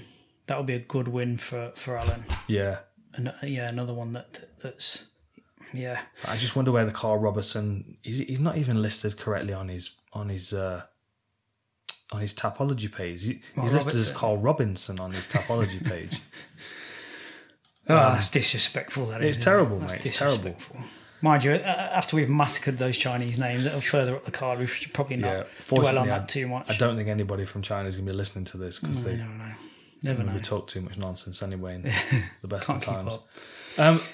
I like I said, I think Brendan Allen's going to take that. I just think Carl Robertson's not quite found himself, and he's found his feet yet. He's a bit jumping up and down, and I like Brendan Allen. I think I like the way he conducts himself when he fights. He's aggressive, he's to the point, but he's got skills to complement in every range. Dwight Grant against Stefan Sekulic. Sekulic came in on short notice as well, didn't he? He fought Ramazan Ameev in his UFC debut. Yeah. That was on Fight Island. He was so excited to be there. And he's a heavy underdog. He's been with the Serbian Battle Championship for pretty much his whole career, right? They've got similar experience. It's just that Dwight's been around a little bit, and Stefan's just been with that Serbian Battle Championship the whole time. Yeah. I think he was supposed to be fighting Claudio Silva, Ramazanov, and I think Sekulic stepped in short notice. I've just got a feeling that he wasn't, like, he didn't show up fully prepared for his UFC debut, you know what I mean? And he was, like, Ameev just kind of walked him down, backed him up against the fence, and I got the impression from Sekulic that, I mean, he's a southpaw, isn't he? And he is heavy on his lead leg, but he's still got much more of a traditional kicking game. And I just felt like he was crowded by Ramazanov.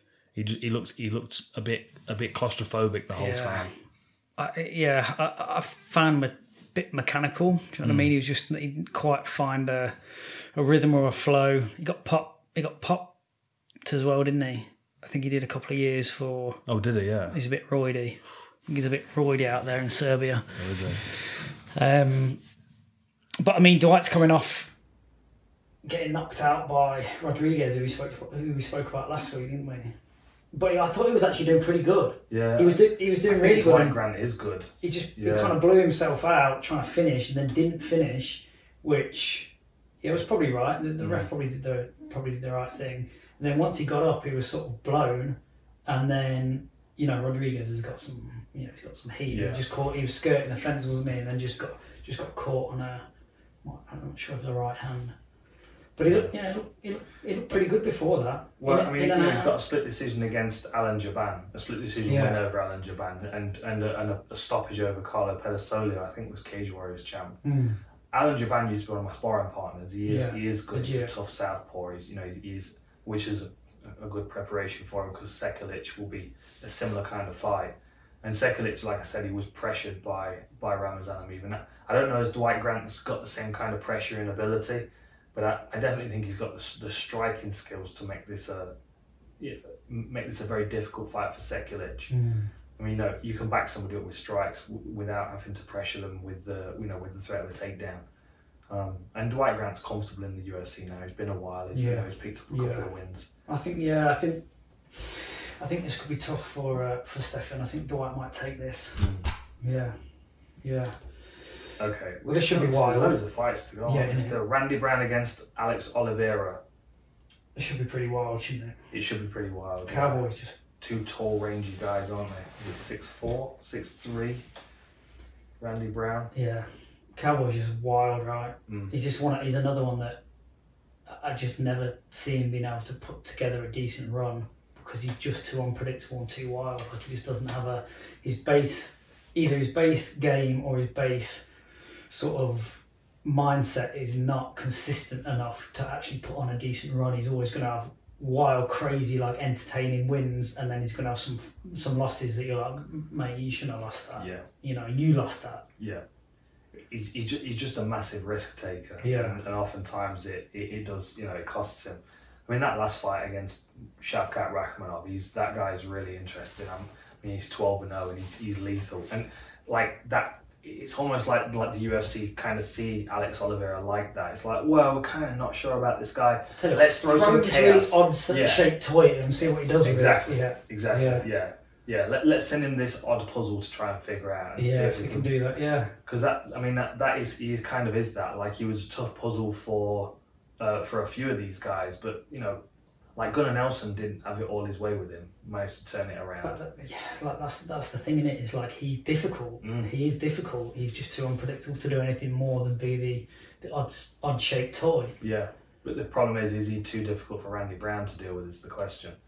Because Luque closed him down, didn't he? Pretty close, and then Vicente stopped him with hammer fist from the bottom, which was a really odd finish. It was kind of like the Kevin Holland Jacare fight, but it was just hammer fisting him, stopped him like that.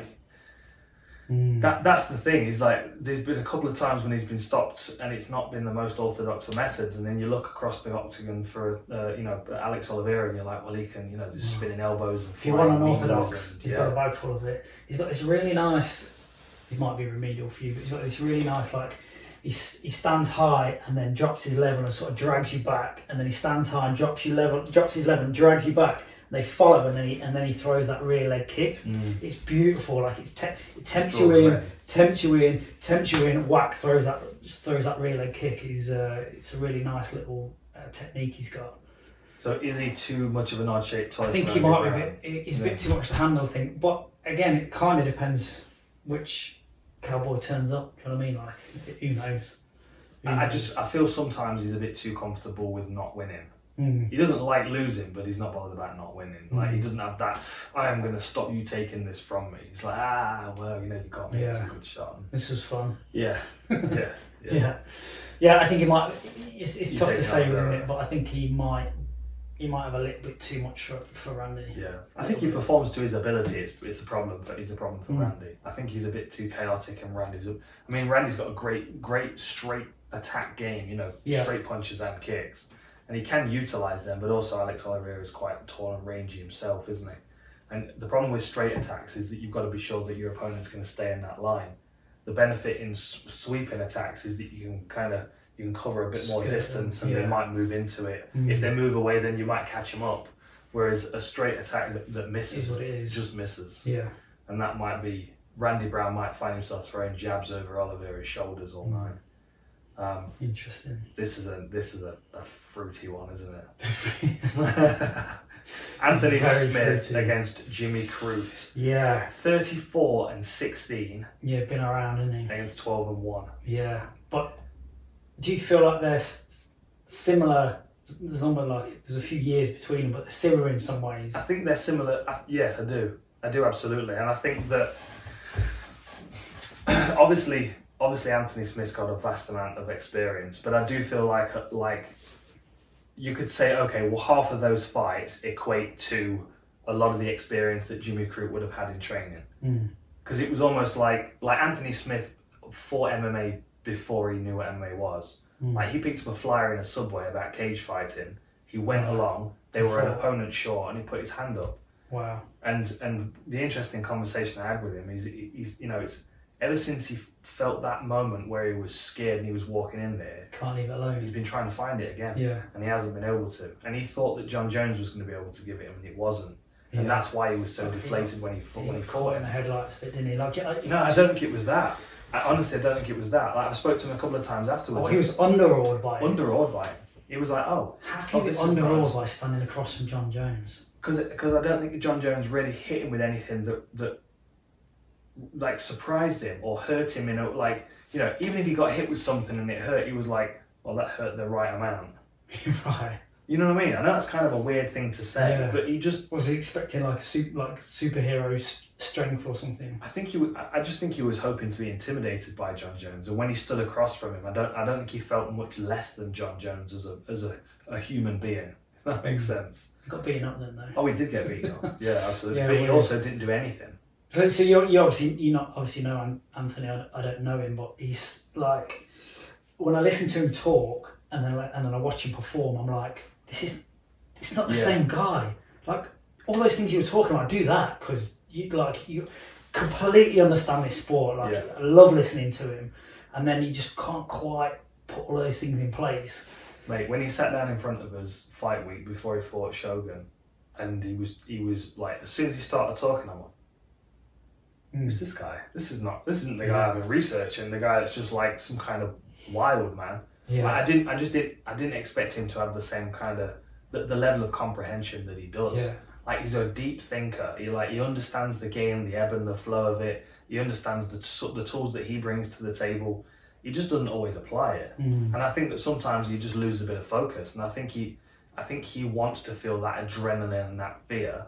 Yeah. And I think that's when he's at his best. I mean, you can imagine that burglar that broke into his house. Shit out of him, can you imagine? Yeah. Like, if John Jones broke into Anthony Smith's house in the middle of the night, that's a hell of a fight. Maybe that's how we start doing it. Maybe we'll do like Home Invasion FC. There you go. Yeah. I just, I think that I think it's all about how he feels about his opponent, and I think because Anthony Smith's not in a great place at the moment, like career-wise, like he's slipped a little bit, hasn't he? Like, I mean, I know he's got that. Yeah. He was like he was coming, wasn't he? Yeah. I mean, and I still think he's got the potential. I don't think he's. I mean, he's got 16 losses on his record. I don't think he's down and out, and I don't think he's easy to defeat mentally. I think it's a case of having a couple of good performances and rallying back around himself, finding his confidence, and having another run. He feels like one of these guys to me that if it clicked, everyone is in trouble. Yeah. Like if he could just string those, like. But it did though, didn't it? Like it looked like it clicked. Like when he fought. And then he got Rashad. then he got to Jones. I suppose it did click, and then he got his title shot. Was underwhelmed by it. But then came back and beat Gustafsson. Yeah. Which but then like losing to Glover Teixeira. That is Glover Teixeira. That's who he is and what he does. Like you can he's elite at doing that. Yeah. It's funny because Glover Teixeira, Glover has become baseline MMA for me. Like if me and V are discussing something and we're talking about a particular fighter, I'm like he's brilliant at that range. But he just needs Glover Teixeira. He needs that foundation of, well, I can move forward with my head off the centre line and I can hit a good jab cross and a hook and I've got a level change and a power double and a single leg and a really strong basic jiu-jitsu game. Yeah, I control the shit out of you on that from top position. That's it. Yeah. And if you're fighting Glover Teixeira, you can crack him, you can knock him down, you can break his nose, you can cut him up, and he goes back to my Glover Teixeira foundation. Yeah. And look at what he did to Thiago Santos. There aren't many times I get it bang on in War Room. That one was bang on. If you're teeing me up to say, you get it right all the time. I'm not. It's not happening. No, because it's just MMA's chaotic and that's how it is. But that was it's just like the fight this weekend. Like the War Room was easy to do because it was obvious what was going to happen. When someone fights Glover Teixeira, you either knock him out or he's going to glove you. He's going to grind you to death. Yeah. He's going to big brother you. He's going to take you down. He's going to beat you up. He's going to choke you out. And that's what he does. And that's it's not a bad it's not from a coaching point of view. It's like, right, level one, we've got to get Glover Teixeira into you. Exactly. Right. Okay, you've got Glover Teixeira level. Right, now we can look at some of this more, fancier and more advanced stuff up here. But we want everyone in the gym. We need you to be able to Glover Teixeira when you need to. Mm-hmm. Yeah. Think about this, for example. Imagine Jake Paul comes into the gym. He's 3-0 professional boxing, just knocked out a former MMA champion. Yeah. And now he's decided he wants to turn to MMA. Okay. That's the problem with gobshites, that would never happen. Yeah, but I'm not. Okay. I'm just hypothetically speaking, if that was he wasn't a gobshite and he got the bug for MMA. That's it. The point is that he's 24. If you can give him 2 or 3 years of hard focused Glover Teixeira foundation training, then unleash him upon the local MMA scene, the guy's going to put a dent in it. You know who we should Glover Teixeira up? Who's that? Everyone. Well, everyone. The whole world. Just blanked on his name. Well, why do you think about that? I'm gonna take a quick. Oh shit, card's full. Oh no! Since when? I don't know. Oh no! I checked it a little while ago. We're at. Hang on, let me move to the top. I'll delete some stuff and we'll pick up balance.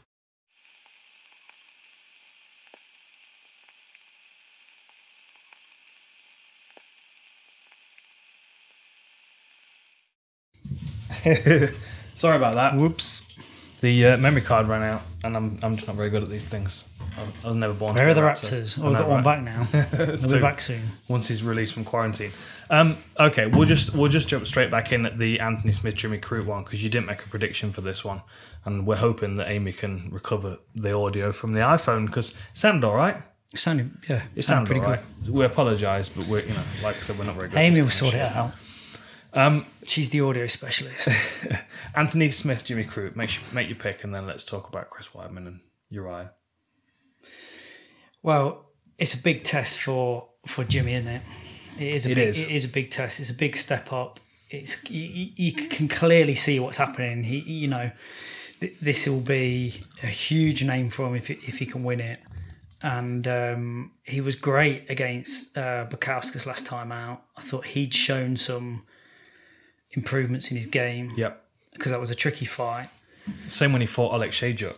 The thing is with Jimmy Crute is he's got Dan Kelly and Sam Greco in his corner, and they're both wealths of knowledge, and they both understand MMA as well, so they can put their knowledge into him. And This is the young bull's first big test. Big test. Yeah, I think I think everyone else he's fought is. I mean, maybe Serkinov. Maybe Serkinov was up there. You know, Serkinov he's one of those kind of benchmark guys, isn't he? And he didn't quite manage to get past that. But I mean, he's got other good wins on his record. But it's his last two in particular have been the most impressive. Because Oleg Shayjuk, although he's undersized for light heavyweight, he's a smart, heavy-handed fighter. That he's good at, cutting people down, and he got caught in a Kimura in that one. And then Modestus is a tall, rangy Cage Warriors champion, difficult guy to face. The difficult thing here with Anthony Smith is that he's a wily veteran. He's a black belt in Brazilian Jiu-Jitsu. He's been in there with the best in the world, literally. Yeah. So John Jones to Jimmy if he puts Crute, him on his back. What's Jimmy got from that position? Yeah. I think Jimmy's going to be difficult for Anthony Smith to take down. Yeah. And I think Jimmy's going to be slightly faster than Anthony Smith on the feet, but I don't think his striking's got quite the diversity. But that's neither here nor there. I mean, Anthony Smith will be throwing front kicks up the centre, but Jimmy Smith will be, basic boxing combinations, chopping low kicks. He's going to be very strong in the clinch. But Anthony Smith, if he takes him down, might be able to wear on him and use that Brazilian Jiu-Jitsu experience to cause him issues. Do you think Anthony's got if they keep it standing, Anthony's got the precision and the tricks to lure Jimmy into getting caught? I think his best option is probably to return to those elbows that he uses so well. I mean, his close range punches are really well. So as long as he's controlling the centre and keeping Jimmy backed up against the fence, he might be able to pepper him and walk him onto something. But I do think his best route to attack is probably to take him down the first round and I can see him in like crossbody control, like turtle position, just like controlling his wrist and beating him up, and Jimmy just kind of accepting being there and being frustrated. Yeah. Like that's a way I can see Anthony Smith winning this fight. But I also can see Jimmy Crute just boxing clever. I just feel like Crute's on. He's almost exponentially getting better. Yeah. I mean, this is why he's got Anthony Smith right. This is his next test. Exactly. I think he might edge it. Yeah, I think he might edge it. Yeah. Tough. Like Smith's just been in there with so many incredible names. He's just sort of seen it all. Yeah. I'm going to lean towards Anthony Smith. I can see him maybe getting a rear naked choke in this one or something. I just think his ground experience. I mean, that's a lot of fights. I mean, it's 50 fights, isn't it, compared to 13. All right, let's see. I'll go with the young bull. Okay. You go with the experience. Chris Weidman against Uriah Hall. Why aren't I excited about this? Are you excited about it? No, not really. I'm just not. I don't know why particularly, other than maybe they're both coming towards the latter stage of their career. I'm just not blown away by it. I mean, the thing, like Weidman's peaked, if we're honest. Like we've seen his best performances, and I mean, he ended Anderson Silva's He was the man reign, for a couple of years, wasn't he? Absolutely. But like people forget that those Anderson Silva fights were 8 years ago now. Yeah.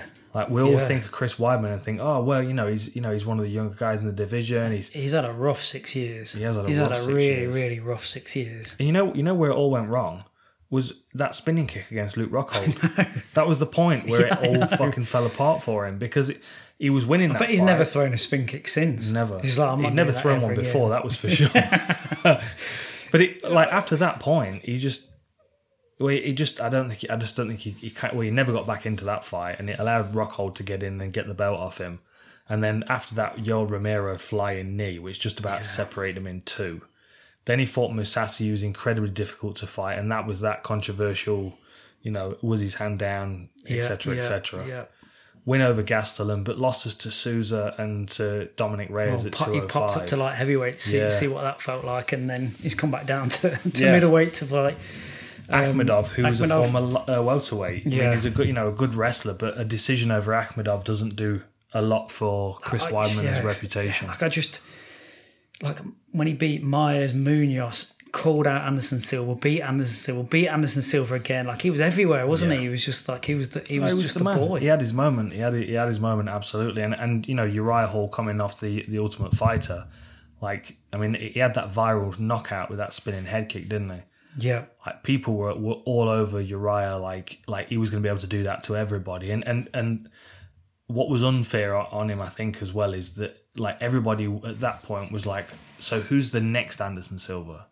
You know, And it got put on your eye, didn't it? It got put on him, you know, really and he lost to Gastelum by split decision. That was a big upset, and then lost to John Howard straight after. Was Dana on the train? Was it Dana that was like super pushing him? He just came out and he was Dana like, kept talking about the knockout. This is the next one, man. Yeah. This is the next one. He kept talking about the knockout on the series. It just didn't happen that way, did it? It just didn't quite come through that way. But he's on an old guys tour now, isn't he? He's just beaten Anderson Silva. Yeah. I actually have not watched that fight. It's one of the very few fights recently I've not watched because I just don't need to. And I kind of don't need to see this either because Weidman's past his best. And maybe that's it. Maybe that's why I'm just not. Yeah. I'm just not that excited, or the context of everything else that's on this card. It's just a bit like, oh, okay. Yeah. I mean, the thing is with Uriah, he's got some really, really good skills. But there are small windows of time in the fight where he can apply them because he doesn't have Glover Teixeira. Yeah. He doesn't control the. I hope that got picked up on the phone because otherwise you're going to think we're fucking talking nonsense. He's slowing down a touch too, and he's not as sharp as he was. And I think back to that Mousasi win that he got. You know, that spinning back kick. That's a good example of, like, he threw a jump spinning back kick, caught Mousasi right in the side of the face as he was level changing, and everyone was like, "Oh, we're going to need to try that one again." Like, that shouldn't have happened. Mousasi should have beaten you know? So then, like, he came into, was it UFC 204? It was around that same time. Anyway, he came back into that next fight and he was just pissed off. He was just angry because it was like, wait, he come off 2 losses as well, just stopped by Derek Brunson. But he can be dangerous. And I think to Chris Weidman, he is going to be dangerous. I could see him catching Chris Weidman with a head kick, with a sharp knees to the body and stop him with elbows. I can see him winning it. Yeah, I'm just so vanilla about which way it goes. Yeah, I can see him winning, but you can see Chris sort of grinding. Like, Chris has a good fundamentals game. Yeah, he could probably hang with him standing. He could probably wrestle him and put him on his back and beat him up. He's at great risk standing. Weidman is. He's at great risk. He's at great risk standing. Yeah. There are a lot of ways into his game for Uriah Hall. It's why Anderson Silva wasn't taking him seriously, because he didn't feel like he could get touched. He's coming out of Serra Longo. Do you know what I mean? You'd think, yeah. But we'll try and get mystery. We'll try and get mystery down to. For sure, yeah. They're a great bunch of guys. But I mean, the Serra Longo team, they're not known for finesseful strikers. I mean, if you look at the guys that are coming out of there, back in the day, Matt Serra, Pete Sell, Jan Valenti, Alaya Quinta, they're all bangers. They're all guys that are face first. Tough Jersey. Yeah. I mean, and that's the culture in the environment, in the gyms that they're training in. And Chris Weidman's, he's got finesse in his games to points, but it's when he's got his hands on his opponent. Like, the reason he knocked out Anderson Silva was A, because Anderson was underestimating him, and B, because he got told to punch a hole in his fucking chest. He kept stepping through with his feet. Yeah, that's the trick. I remember that so amazing, vividly. Like Anderson Silva falling in slow motion. Yeah. What just happened? And then the second time around, where everyone was like, "Oh, what's going to happen this time? It's not going to be as crazy as the last time." Oh, well. I illegally streamed that and it cut out just as he threw the kick. Literally just as he threw the kick, it just cut out. I was like, oh, what's everyone going on about? Yeah. I think Chris will grind that out. Yeah. I actually think Uriah's going to take that one. Yeah. Yeah, I do. People have been asking for my predictions on the comments a bit more. I don't know why. It's not like I'm going to be any more right than Ollie, and he's wrong all the time. So, well, is that why you just keep going the opposite? And now you're going to look great. Okay, we're into title fights now. Okay, so now I'm excited. I can legitimately talk for 2 hours on these 3 fights. Let's just make sure everything's... Yeah, we're still recording. Now I'm excited. I hope Amy can fix that thing. She will. I believe. I'm just not meant to be a raptor. Okay. Right. First of all, tell me why this fight's below the strawweight championship. Don't know. Can't figure that one out. Don't know. But then they've loaded the prelims with Chinese talent. So maybe they've bumped Zhang Weili up higher on the card. You know, as a salute to China and to the Chinese fans. To the money, to the money. The money, yeah. Of course. They salute money. I say fans, I mean dollars. Yeah, they. I wonder. I think they've done a Chinese deal, network TV deal. I think I'm not sure, like timeline wise, where that is, but I'm pretty sure they're on free to air in China, and I would imagine this will be on that for sure. And that wouldn't have looked good if the person that Zhang Weili beat for the belt in seconds is above her on the card fighting for another belt. Potentially, that's a good point. But they did Photoshop my tattoo off when I was fighting GSP. That would have caused all kinds of problems. All kinds of trouble. There'd have been riots in the streets. Yeah. For seconds before they would have a pirate commune in China if that had happened. The regime would have fallen. What a weird species. The world's crazy, isn't it? It's crazy. It is. You end up burying your head and not listening to it. I can't help but feel we're going in the wrong direction. No, it's like that. It's like that swing, in it. You have to go all the way one way to come back the other way to find somewhere that's militant veganism all the way through to carnivore diet. Yeah, exactly. Then you go back to keto on the opposite side. Yeah, and then you swing a little bit. Eat a little bit of everything. Balance. Balance everything out. Don't eat too much and exercise. Okay, sweet. Yeah. I'm still working on that balance myself, I'll be honest. Yeah. But I'm only 38. I mean, when I thought this was a consultation for a second then. Trying to get free information out of you. She's amazing, isn't she? Shevchenko. Oh, yeah. I thought Lady Gaga, for whatever reason, I thought you were going to go off on your tangent about how much of a big fan you are. Lady Gaga? Yeah, I know you're a big fan of Lady Gaga. What? Go on. I actually watched with my daughter, The Star is Born last night. Have you seen it? No, I haven't. I think you'd like it. Would I? Yeah. Yeah, I think you really would like it. Yeah, surprisingly, having Lady Gaga and you liking something in the same sentence. But I do think you'd really like it. You should watch it. Did you see that reaction of with The Rock? He had his daughter on his knee and they were watching Aquaman. That was funny. It's on his Instagram. Yeah, I saw Wad and Owen had both liked it. Oh, nice. But it was like he was sitting there with his daughter on his knee and he was like, yeah, it's pretty awesome in the Aquaman. She's like, he's in reasonable shape. Yeah. Anyway. Okay. Yeah, yes. Valentina Shevchenko is absolutely spectacular. She's very smart in the way that she applies her fights, which made it very frustrating when I was doing Inside the Octagon trying to build playlists on her. The difficult thing. You were doing what? What? What? Which show? When I was working on Inside the Octagon, that old show that previously. Yeah. Hammering the nails into that coffin.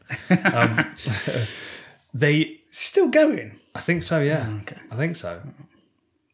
I don't know. I mean, I'm go not. On, carry on. Playlists. She's difficult. It was so difficult to build playlists with Valentina Shevchenko because with a playlist, you're trying to find the highlights of each round.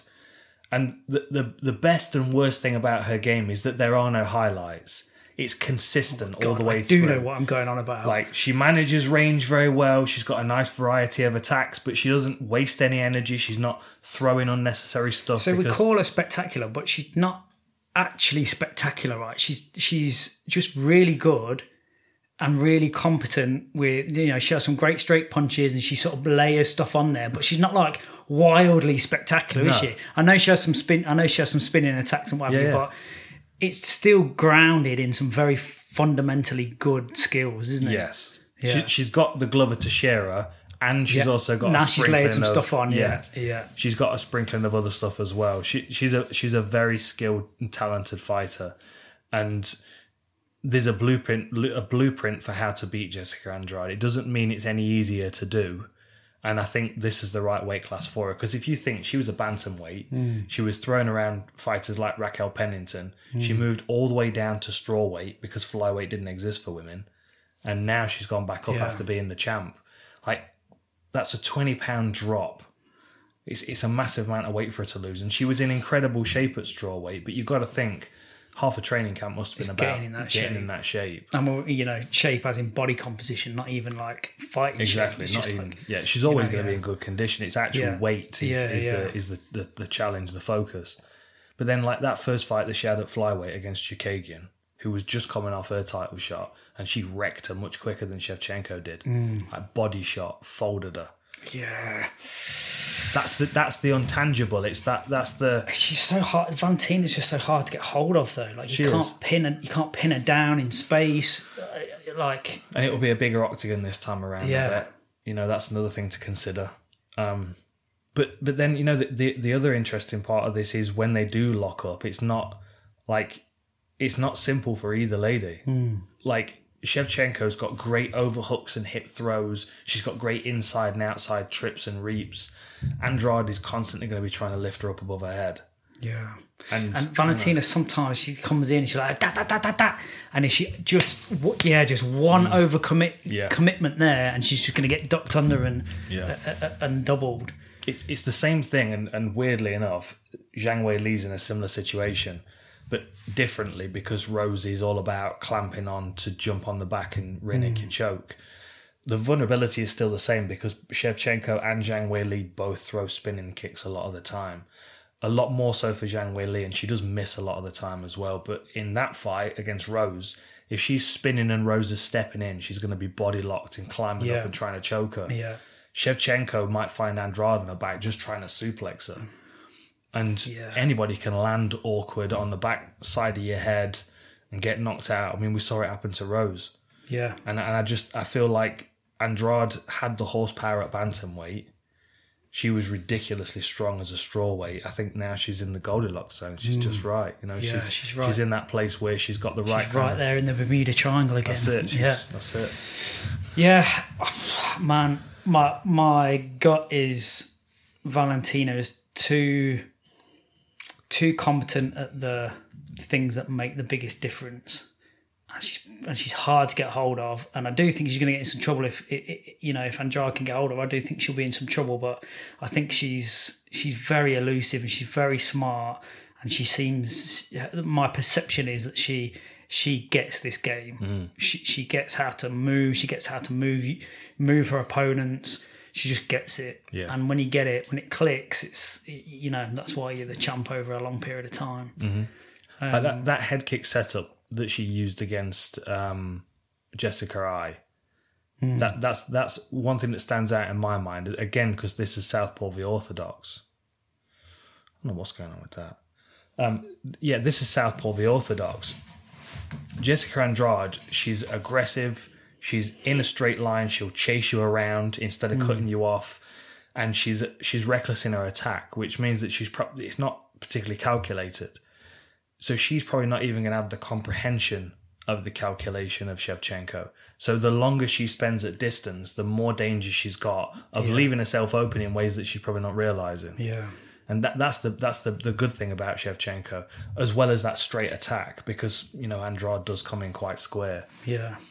Like you want to a degree, you want to be relaxed. So you're not holding too much tension and burning the energetic cost to that. But Valentina has this posture where she's like stiff. Like if you drop a golf ball on a hard surface, she just like pings off the floor. That's how she moves. It's like she's so elastic, and when she moves in and out, it's just like ping, ping, ping. Is there a word for that? Well, elasticity, But it's like a torque, isn't it? It's like but torque is like... It's like a preparedness. It's movement around a joint. Do you know what I mean? Like reactivity. So she's very reactive. She has, It's like she's loaded like a catapult. Yeah, you know what I mean? It's like at any point, the spring's always sort of crushed. So you're just waiting for it to let it go. Yeah. And like Zhang Weili, I know we keep bouncing back and forth, but I feel like she's a lot like that as well. Like she is quite relaxed, but at the same time, there's a tension in her frame. There's definitely tension, which you don't see in Rose. Rose is more. She does what Masvidal does.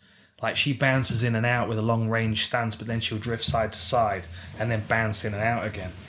Like there's a lot of similarities in these top three fights and the way that they play out.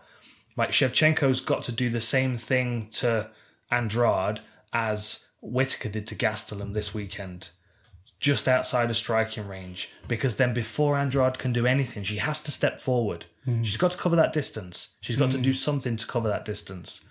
Now, I can see that going down that way. That's a she'll just make a chase. Yeah. And she'll peel off and run away. And then she'll peel off and run away. Then the third time she'll stand the ground and go bam, bam, bam, bam, bam. Yeah. Inside trip takedown, and then maybe even disengage. But I think the transition to the ground is the danger for Shevchenko. I think once she's there, she's all over Andrade again. Okay. It's the transition is the dangerous part. Same with Rose. Like, Rose can keep her at a distance if she's not too overzealous, as we saw in the first round when they fought. But when she clamped onto that Kimura trap, it was the third time it happened and she was lifted. Like, that's the danger for Andrade, is the transition into close range. Same with Chukagian. She was closing her down. Bam, bam, bam, bam, bam. Yeah, the more I think about that, I think Shevchenko, that's how it's going to play out. She's going to Whittaker it, and she's going to stay close enough to tempt you, but she's just out of range. She'll just pick her apart. Yeah. I mean, obviously she could get that wrong, and then she ends up on her back with Andrade on top. But I would think that my pick would definitely be Valentina via that strategy. I think it's definitely her fight to lose. But the reason why it's interesting is because it's like, well, she's got to be on point, on a game, accurate, not overextending herself for 25 minutes. And Andrade can fight hard for 25 minutes. Yeah. It's not like she's going to fade. Like, that's something that, Usman can use against Masvidal, because Masvidal does fade in 25 minutes, but Andrade doesn't seem to. No. And without that stress of the weight cut down to that crazy weight she was trying at, you'd think she'd be topped up and good to go. Yeah. Yeah. Like, I think Shevchenko is going to pepper her from a distance. I think in grappling exchanges, as long as she's safe on the way to the floor, she'll be fine when she gets there. Yeah, I'd be surprised to see that, Yeah. Surprised to see it another way. This next one's far more competitive in Zhang Weili and Rose. But again, like, there are similarities because Rose has kind of got to do what Shevchenko does, but Zhang Weili's considerably more technical and dangerous than Andrade. This is a much closer fight, right? Much closer. Yeah. And I got a good question on the War Room about the difference in power between the two. And I don't. I mean, you can correct me because you've got the sports science background, but it doesn't seem to me like there's necessarily a difference in power. It's just that they come from different ends of the power spectrum. So Zhang Weili is strong with a bit of speed, and Rose is fast with a bit of strength. Yeah. Does that make sense? Yeah, I wonder what a power output, like mechanical power output differences.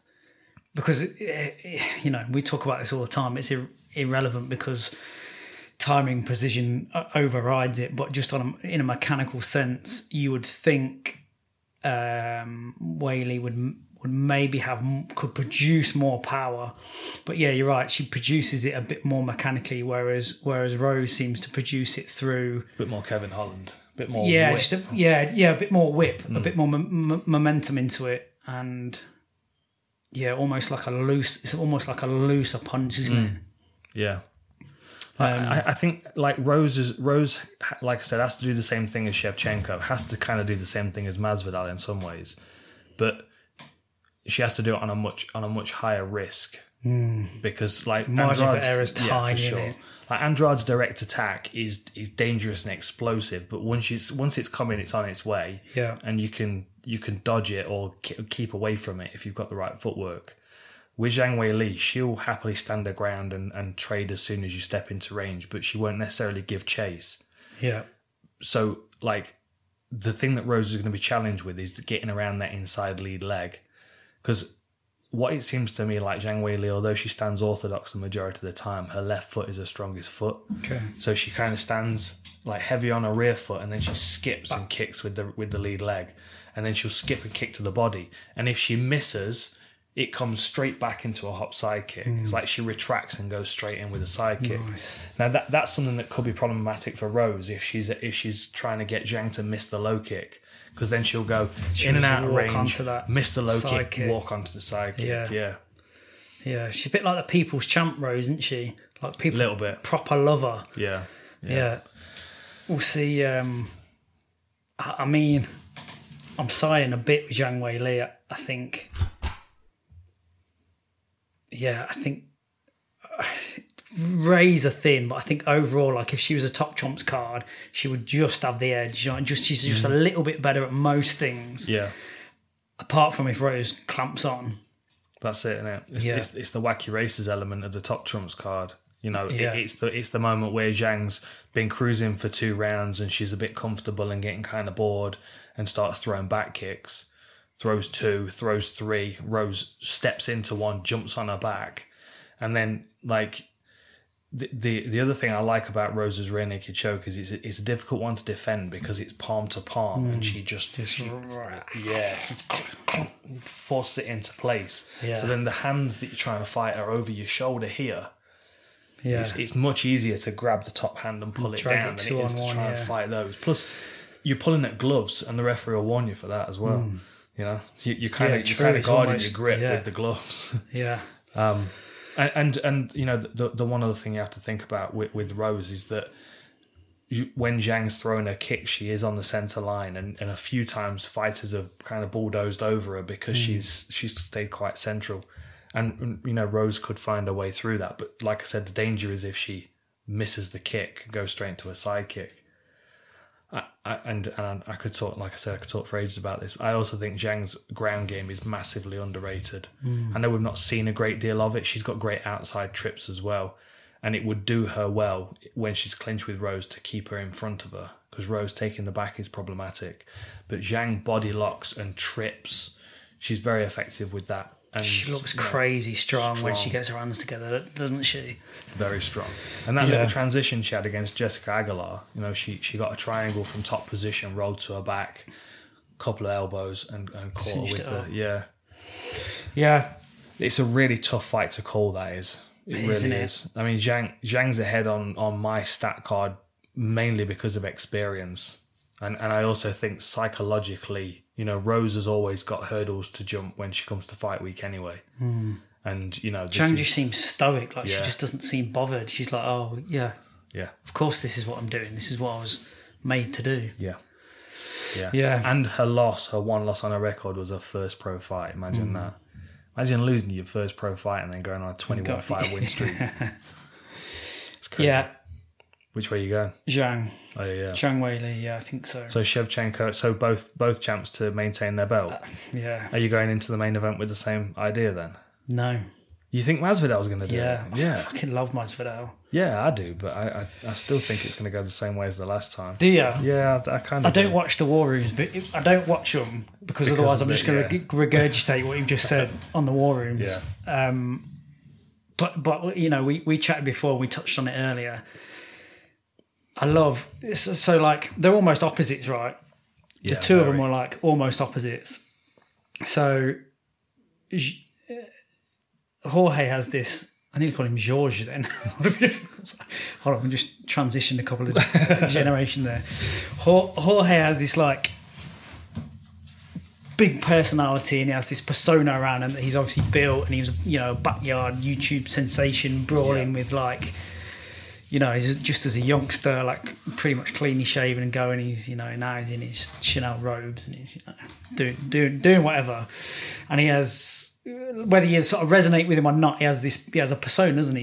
He's built a character. He's got, you know, he's got a character, and it sort of fools you into thinking that there isn't a really, really smart fight mind behind that, but there is, and he's.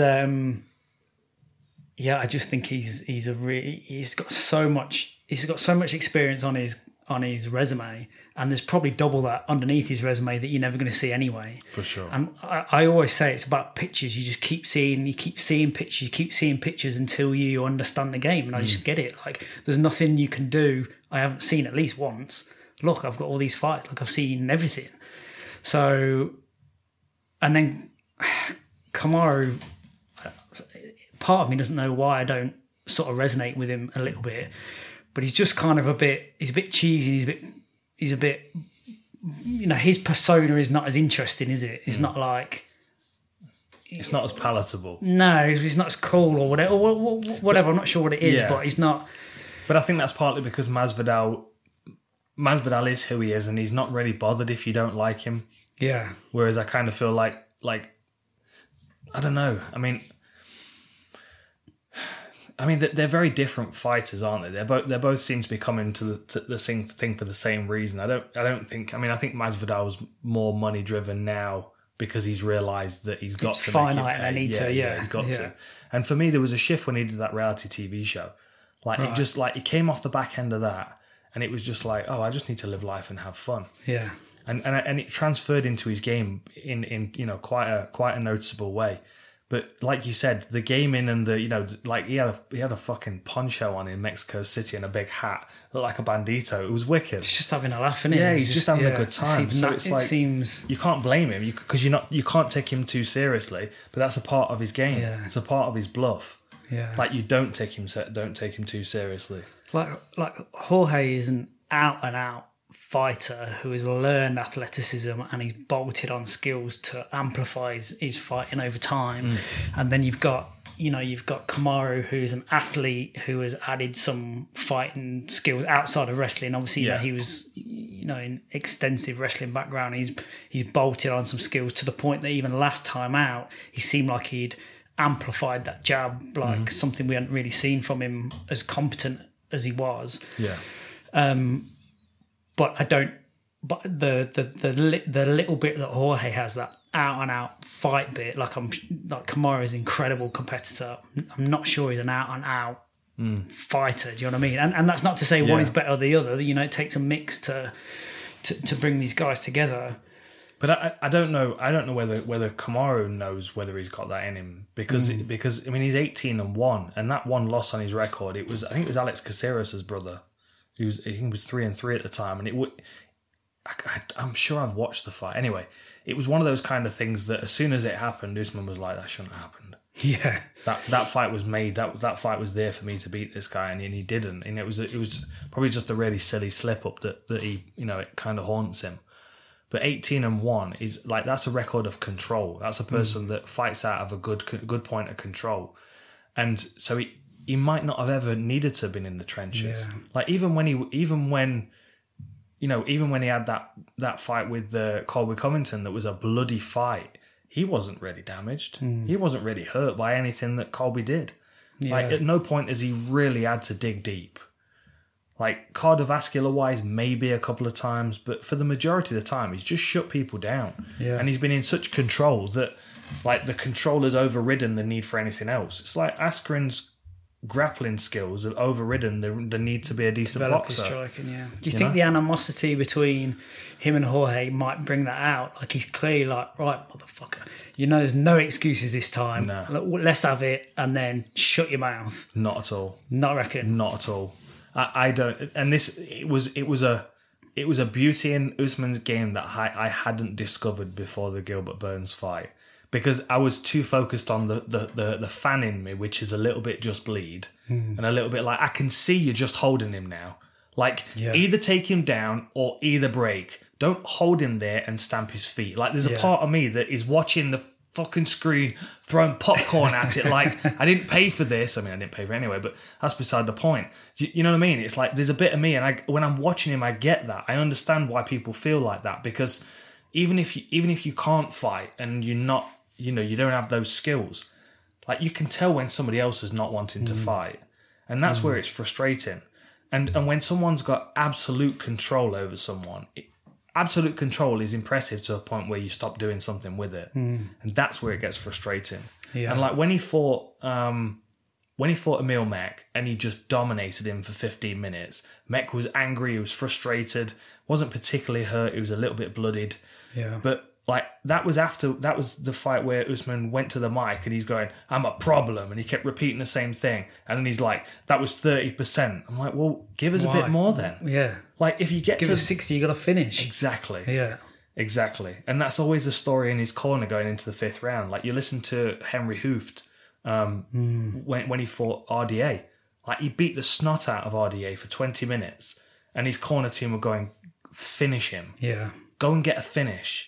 And in moments where he had him up against the fence and he was like, I could break and strike here, he's exhausted, he's small, he's, you know, the fight's gone out of him, I could let him wail on my face right now and he's not have the power anymore to hurt me, I'll take him down.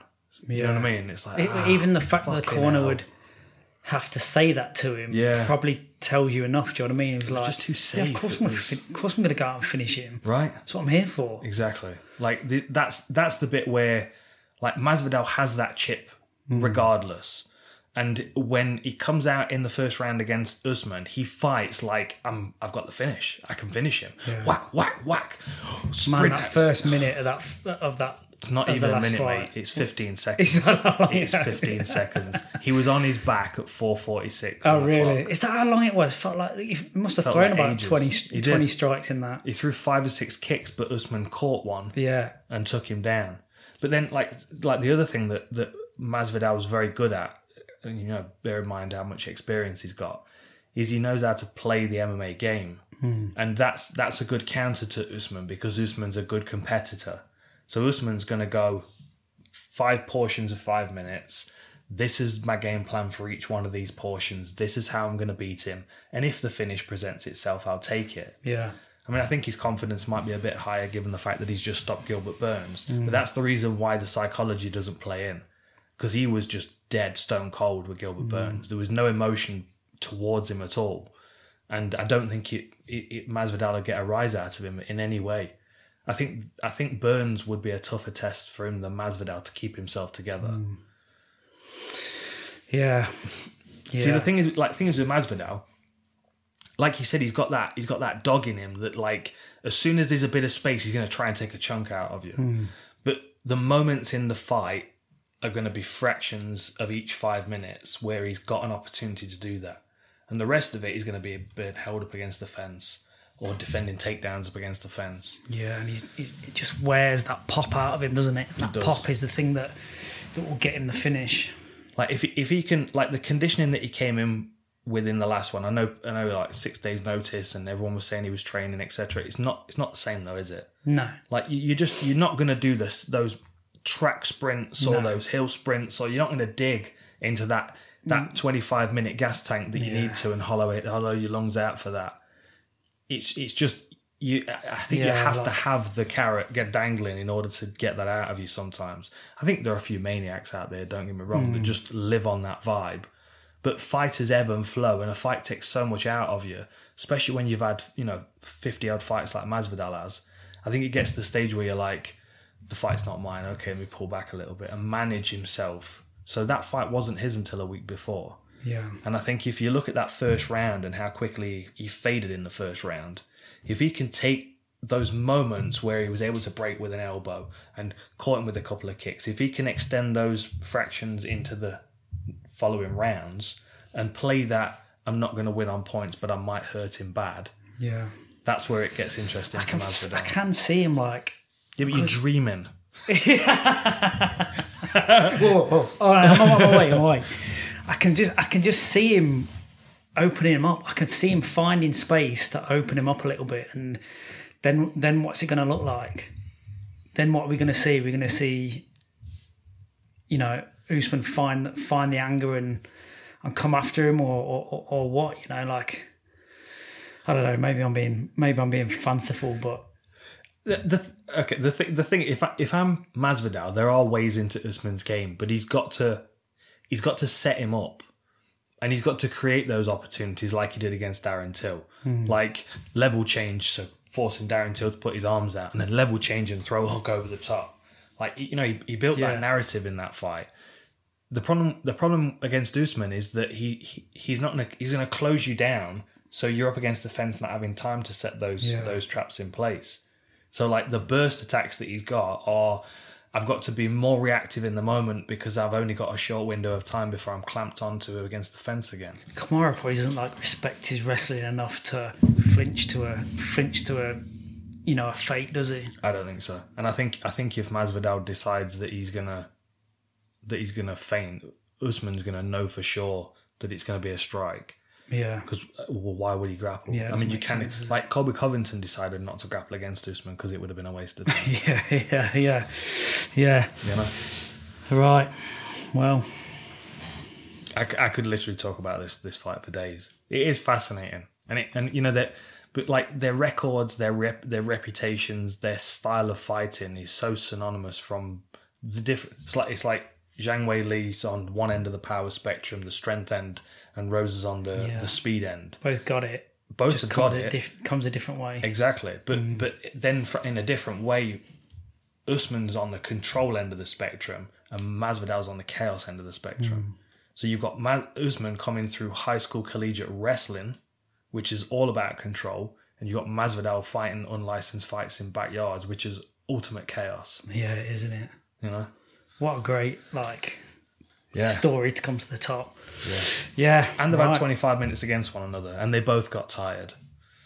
But the reason that Usman got tired is because we know now his game plan was not to wrestle and clinch, because he was supposed to be fighting Gilbert Burns. And that was a fantastic performance.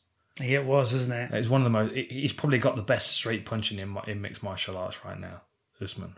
But that's crazy. He can have developed that, seemingly upskilled that so fast, because we haven't really seen that. Not to that degree, not to that sharpness and accuracy. No, we haven't. But at the same time, like throughout his career, we have seen it. Like he put Sergio Moraes down with a straight right against the fence, and it was a bit smothered and a bit chaotic, which is why people didn't really appreciate it. But then Damian Maia as well dropped Damian Maia with a straight right against the fence, and Damian Maia was just slightly out of range, which is why the knockout didn't stick. But it's like he's been finding his range, and it's not quite been there, but he's also not allowed himself to test it, because he's been fighting guys that are, dangerous, dangerous grapplers, dangerous strikers.